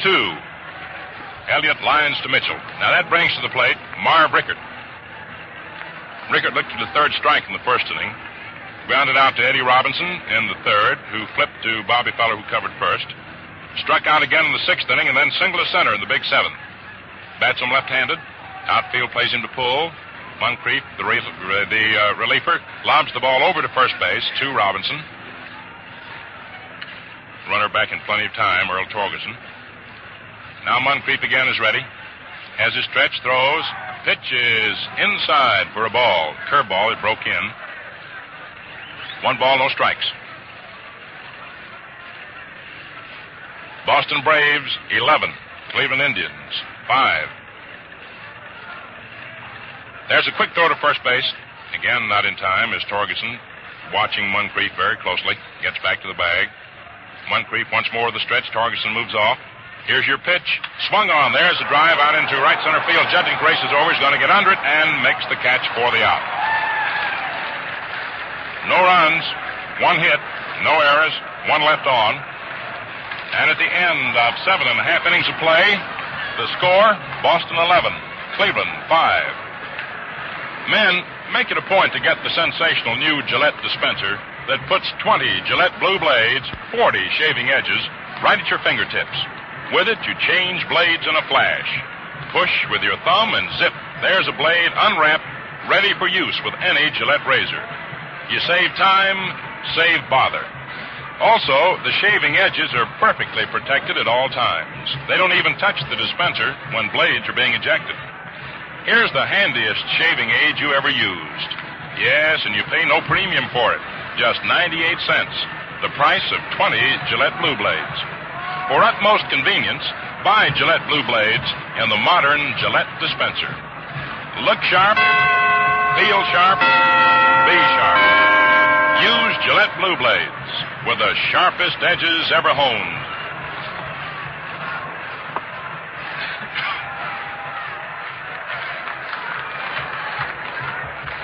Strolling bands moving through the stands entertain the crowds here at Municipal Stadium in Cleveland. That's traditional during the course of the regular season. Mr. Bill Beck, genial president of the Indians, spares nothing to entertain the crowds that jam this huge stadium on the shorefront of Lake Erie. Now we're ready for the last half of the 8th inning. Lou Boudreau is up, a right-hand hitter. Warren Spahn throws a pitch that's right over there for a called strike, fastball. Spahn generally is most effective with that slow curve of his. But he's been using his fastball pretty effectively today. There's a pitch that's swung on, drilled out in the right center field, and it's in there, possibly for extra bases. Chasing the ball out there is Mike McCormick. Lou rounds first, heads for second, and goes in standing up for the double.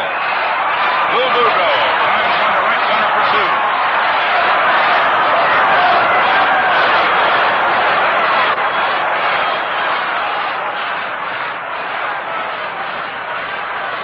And that is the first hit given up by Warren Spahn since he relieved Nelson Potter in the 4th inning with 1 away and retired the side. After the Indians had gotten 4 runs to take the lead away from the Braves, 5-4 at that point. Clyde Chown, a left-hander, and Vern Bickford, a right-hander, throwing the bullpen for the Braves. Joe Gordon up for Cleveland, looks at a pitch that's high for ball 1. Gordon walked in the first inning, single to left in the 4th, and line to Elliott in the 5th. Warren Spahn with the stretch, checks Boudreau leading off second, the pitch. Gordon bluffs a bunt, takes a delivery that's in there for a called strike. Elliott laying back deep at third. Gordon might have attempted to lay one down just to get another man on base. 11-5 the score last the 8th inning. That's the Indians' objective right now, to get as many men on base as they can. Warren Spahn ready, throws. Gordon takes strike 2. It's called. Fastball over the outside corner.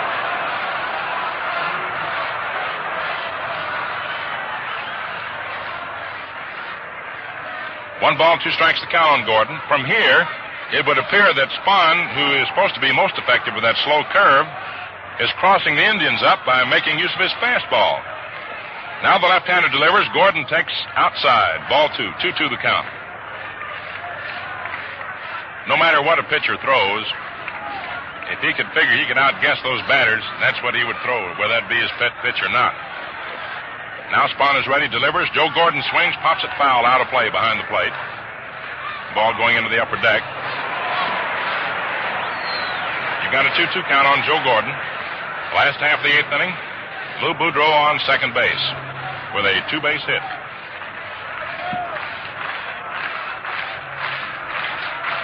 Indian fans starting that rhythmic applause again, calling for that rally. Now the pitch. Swung on and missed. Strike 3. Joe Gordon really leveled off on that one. He was going all the way. Incidentally, for Boudreau, that is his third double of the series. He's had 3 out of the Indians' 5 doubles. Now you've got Kenny Keltner up, a right-hand batter. Warren Spahn throws. Keltner swings, lifts a long fly ball, curving foul, going out of play, missing the upper deck in left field and going into the lower stands, over the Braves bullpen. The Braves bullpen being located in a spot off the foul line in deep left field. Indians bullpen in a similar spot off the foul line in right field. All right, Boudreau leads off second. Spahn with a stretch, throws. Keltner looks at a fastball and gets that outside corner for a called strike. Spahn is working it beautifully today. He, instead of the Indians outguessing him, he's outguessing the Indians. They're looking for that slow one, and when they're looking for the slow one, he gives them the fast one and vice versa. Now the pitch, slow curve, and it's high, very high. Ball 1, 1-2. The Indians got 5 hits off start of Nelson Potter in the 3 1/3 innings that he worked. And the double by Boudreau leading off here in the 8th inning was the first hit off Spahn, who had retired 10 men in a row, had walked 1 man only in the time he'd been on the mound. Now the pitch. Keltner takes strike 3, call over that inside corner. Fastball. Came in there about letter high up. Beautiful pitch. And now you've got coming up to the plate a pinch hitter for Walter Judnick.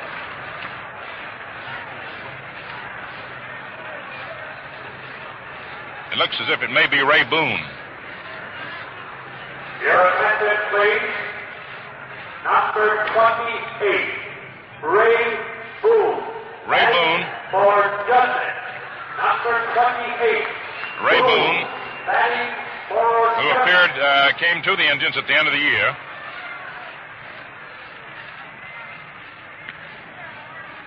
Went to bat for them 5 times in 6 games, had 2 out of 5 for a .400 average.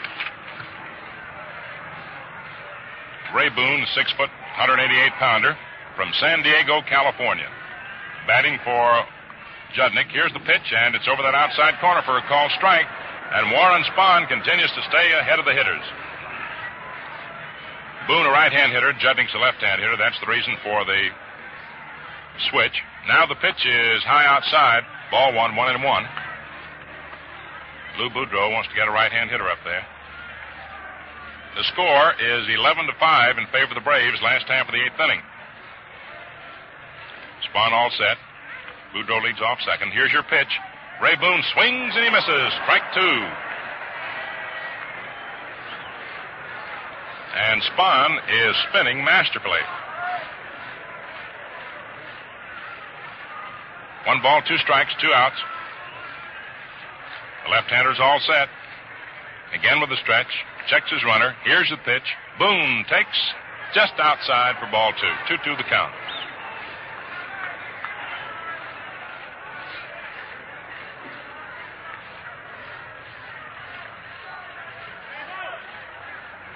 Lou Boudreau opened the inning with a double. Has remained there as Gordon and Keltner struck out. Ray Boone, a pinch hitter up, and the pitch. Swung on and missed. Strike 3. And Warren Spahn strikes out the side. And the sportsman-like-minded Cleveland fans, many of them, stand up and applaud him as he walks off the mound. No runs for Cleveland. 1 hit. No errors.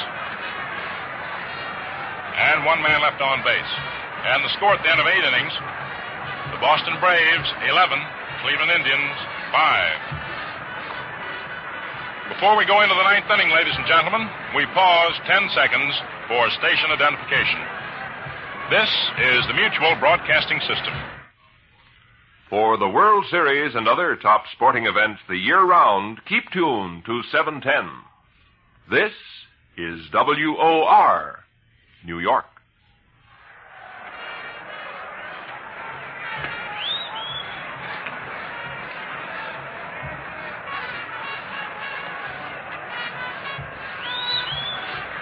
As we go into the top of the 9th inning, a change in the Indians lineup.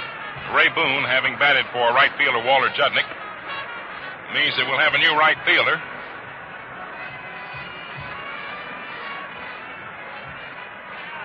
We're just trying to check to see whether or not that's Thurman Tucker. No, it's Hal Peck. Hal Peck. Hal Peck going into right field. A boy from Big Bend, Wisconsin. The fellow had a great future, predicted for him as a major leaguer, but in an unfortunate accident, lost some toes on the foot, and never has been quite able to reach the grade expected of him. Now as we go to the top of the 9th inning, Bill Salkeld swings the first pitch and fouls it off to the right of the plate. Out of play, strike one.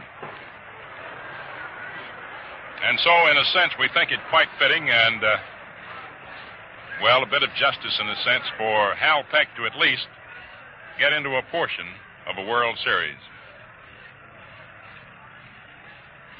He's delivered some telling blows in the role of a pinch hitter for the Indians in the course of the year. Bill Salkeld now takes, and it's in there for call strike two. Breaking pitch that had him wiggling. Started to swing, held up. Started to swing again and held up finally, and the ball was in there. Bob Moncrief, right-hander, 5th pitcher used by the Indians today, into the windup. The 2-strike pitch, Salkeld swings and fouls it off onto the screen.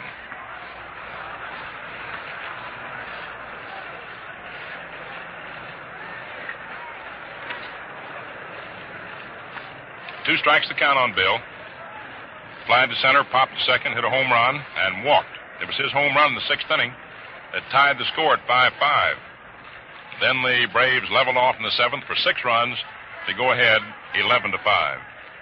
Moncrief throws, Salkeld swings and fouls this one off to the left of the plate, out of play. Bobby Hogue and Vern Bickford throwing the bullpen for the Boston Braves now, 2 right-handers. No activity in the Indians' bullpen. Billy Southworth having a couple of boys ready, as against a 9th inning uprising by the Indians. Now the pitch to Salkeld is swung on. Little grounder hit slowly out towards second. Gordon charges the ball up with it, throws to Robinson, covering in time for the out. And it took a lot of good teamwork on that play to retire Salkeld, because it was one of those teasing kind of bounders, hit slowly, too far off to the right of the mound as you look out onto the field for the pitcher to get. And if the first baseman had come off to field it, there probably would have been nobody to cover first. And so Joe Gordon, sizing up the play quickly, hollered, "Get over there, Ed." You could hear it way up here in our booth, the crowd being comparatively silent. And Gordon fielded it through to Robinson for the putout. Mike McCormick takes inside for a ball, right-hand hitter. 1 out, top of the 9th inning, 11-5, favor the Braves. McCormick was safe on an error, line to right, grounded to short, and single to right in that order today. Everybody's driven in a run for the Braves but Holmes and Dark. The pitch inside, fastball, ball 2. Holmes has had a pair of hits. Dark has had 1. Torgeson's had a pair. Elliott has had a pair, 2 homers, first 2 times up. Rickards had 1. Salkeld's had a hit, a homer. McCormick and Stanky have hit. Here's your pitch. Swung on, popped up into the air, down toward third. Kenny Keltner getting under the ball, waiting, and he makes the catch for out number 2 in the top of the 9th inning.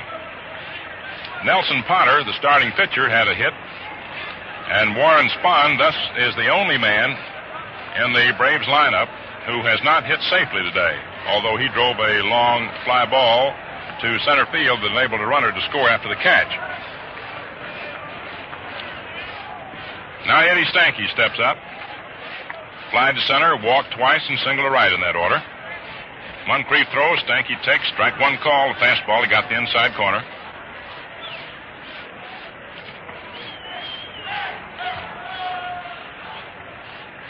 Bob Moncrief, tall Texan, throws the pitch, curve inside. Ball one, 1-1. 1 ball, 1 strike, 2 outs, top of the 9th inning.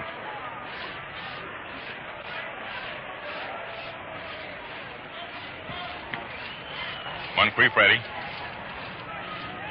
He's into his windup. Round comes the right arm. The pitch. Stanky looks at a curve that stays way outside. The ball, as a matter of fact, gets away from Jimmy Hegan.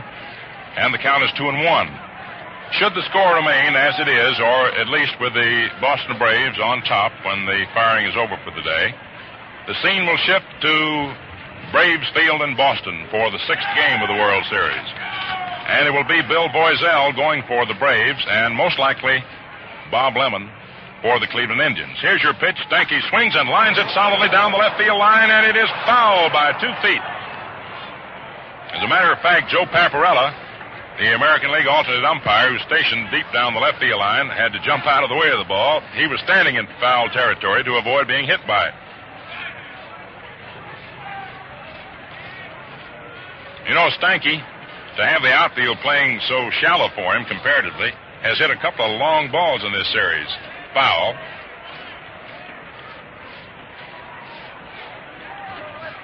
Two balls, 2 strikes, 2 outs.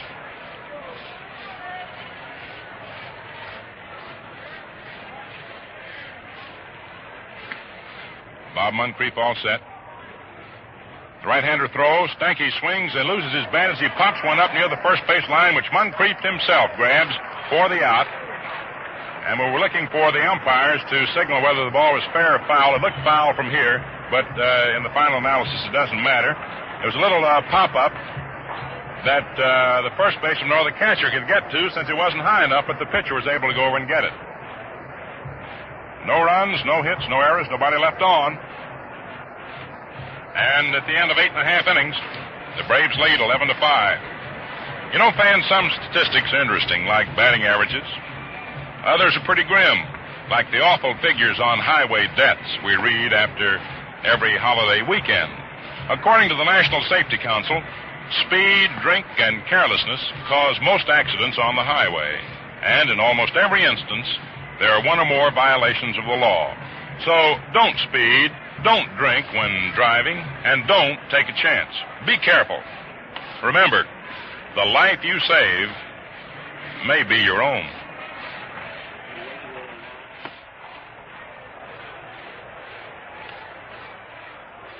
Last half of the 9th inning for the Cleveland Indians. It'll be Eddie Robinson, Jim Hegan, the first 2 batters, and most likely a pinch hitter for Bob Moncrief. 11-5 the score in favor of the Boston Braves. Eddie Robinson steps up. He flied to center, popped to short, and grounded to second.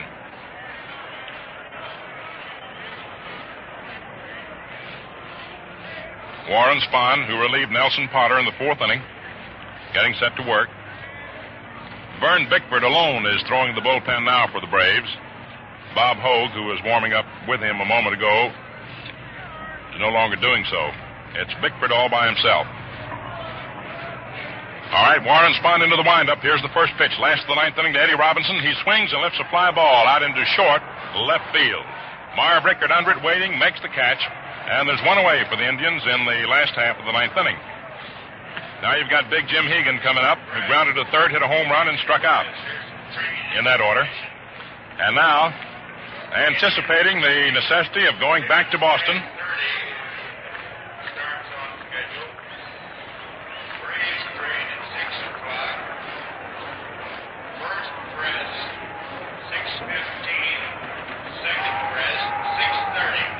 Warren Spahn into the windup now to pitch to Jim Hegan.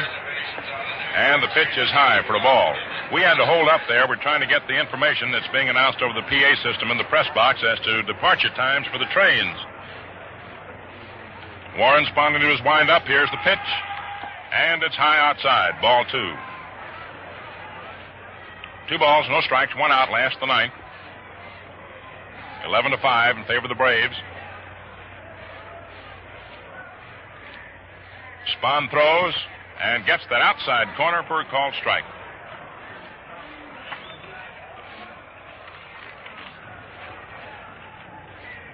Warren Spahn, the 6-foot, 175-pounder from McLester, Oklahoma, throws a pitch that swung on and missed. Strike two.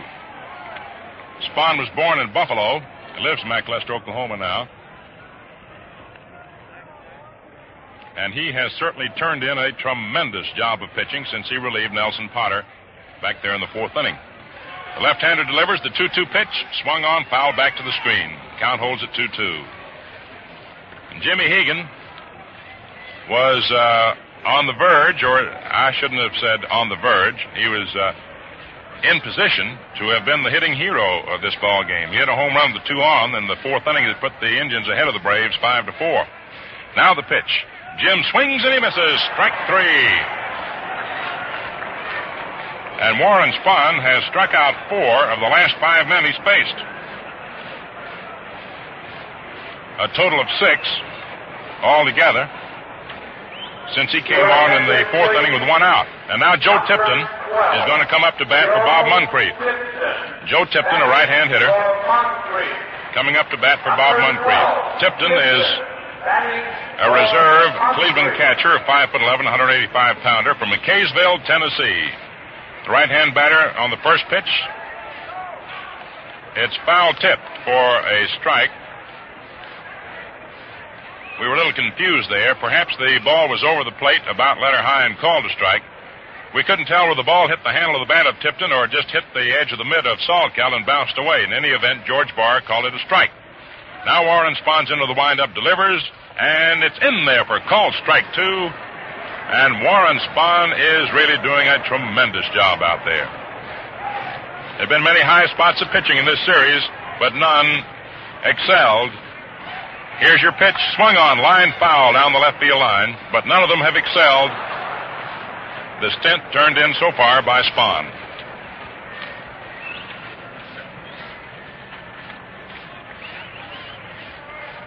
A 28-year-old left-hander, 27-year-old left-hander, I should say, comes in with a pitch, swung on, grounded foul off to the left of the plate.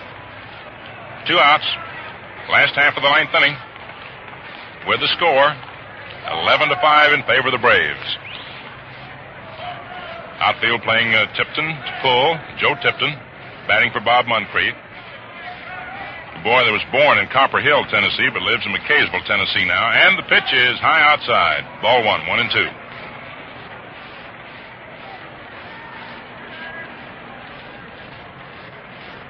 Warren Spahn working rapidly. Into the windup, delivers. The pitch swung on and missed. Strike 3. And Warren Spahn winds up in a tremendous blaze of glory as he strikes out 5 of the last 6 men he faces. No runs for Cleveland. No hits. No errors. And nobody left on base. And Warren Spahn went from the 4th inning with 1 out when he came in to relieve Nelson Potter and pitched 5 2/3 innings of 1-hit ball. Your totals: the Boston Braves, 11 runs, 5, 6, 11, 12 hits, no errors, 3, 6. 6 men left on. For the Cleveland Indians, 5 runs, 6 hits, 2 errors, and 4 men left on. This was the 5th game of the 1948 World Series, which now stands Cleveland 3 victories, Boston 2. And tomorrow, Bob Lemon and Big Bill Voiselle, 2 right-handers, will battle it out at Braves Field on the banks of the Charles River in Boston. Don't forget, folks, that we'll be back on the air tomorrow afternoon at 12:45 Eastern Standard Time to report the crucial 6th game of this 1948 World Series for you direct from Braves Field in Boston. Until then, smooth sailing, smooth shaving, and good afternoon from your host, the Gillette Safety Razor Company, Mel Allen and Jim Britt. We wish to thank the following sponsors for relinquishing their broadcast time today for the broadcast of the game just concluded. The Keeper of the Keys, William L. Sharer, John B. Kennedy, The Canary Pet Show, Your Hymnal, Blackstone the Magician, and Juvenile Jury. Blackstone the Magician will be heard one time only at 7:30 next Tuesday night. This is the Mutual Broadcasting System.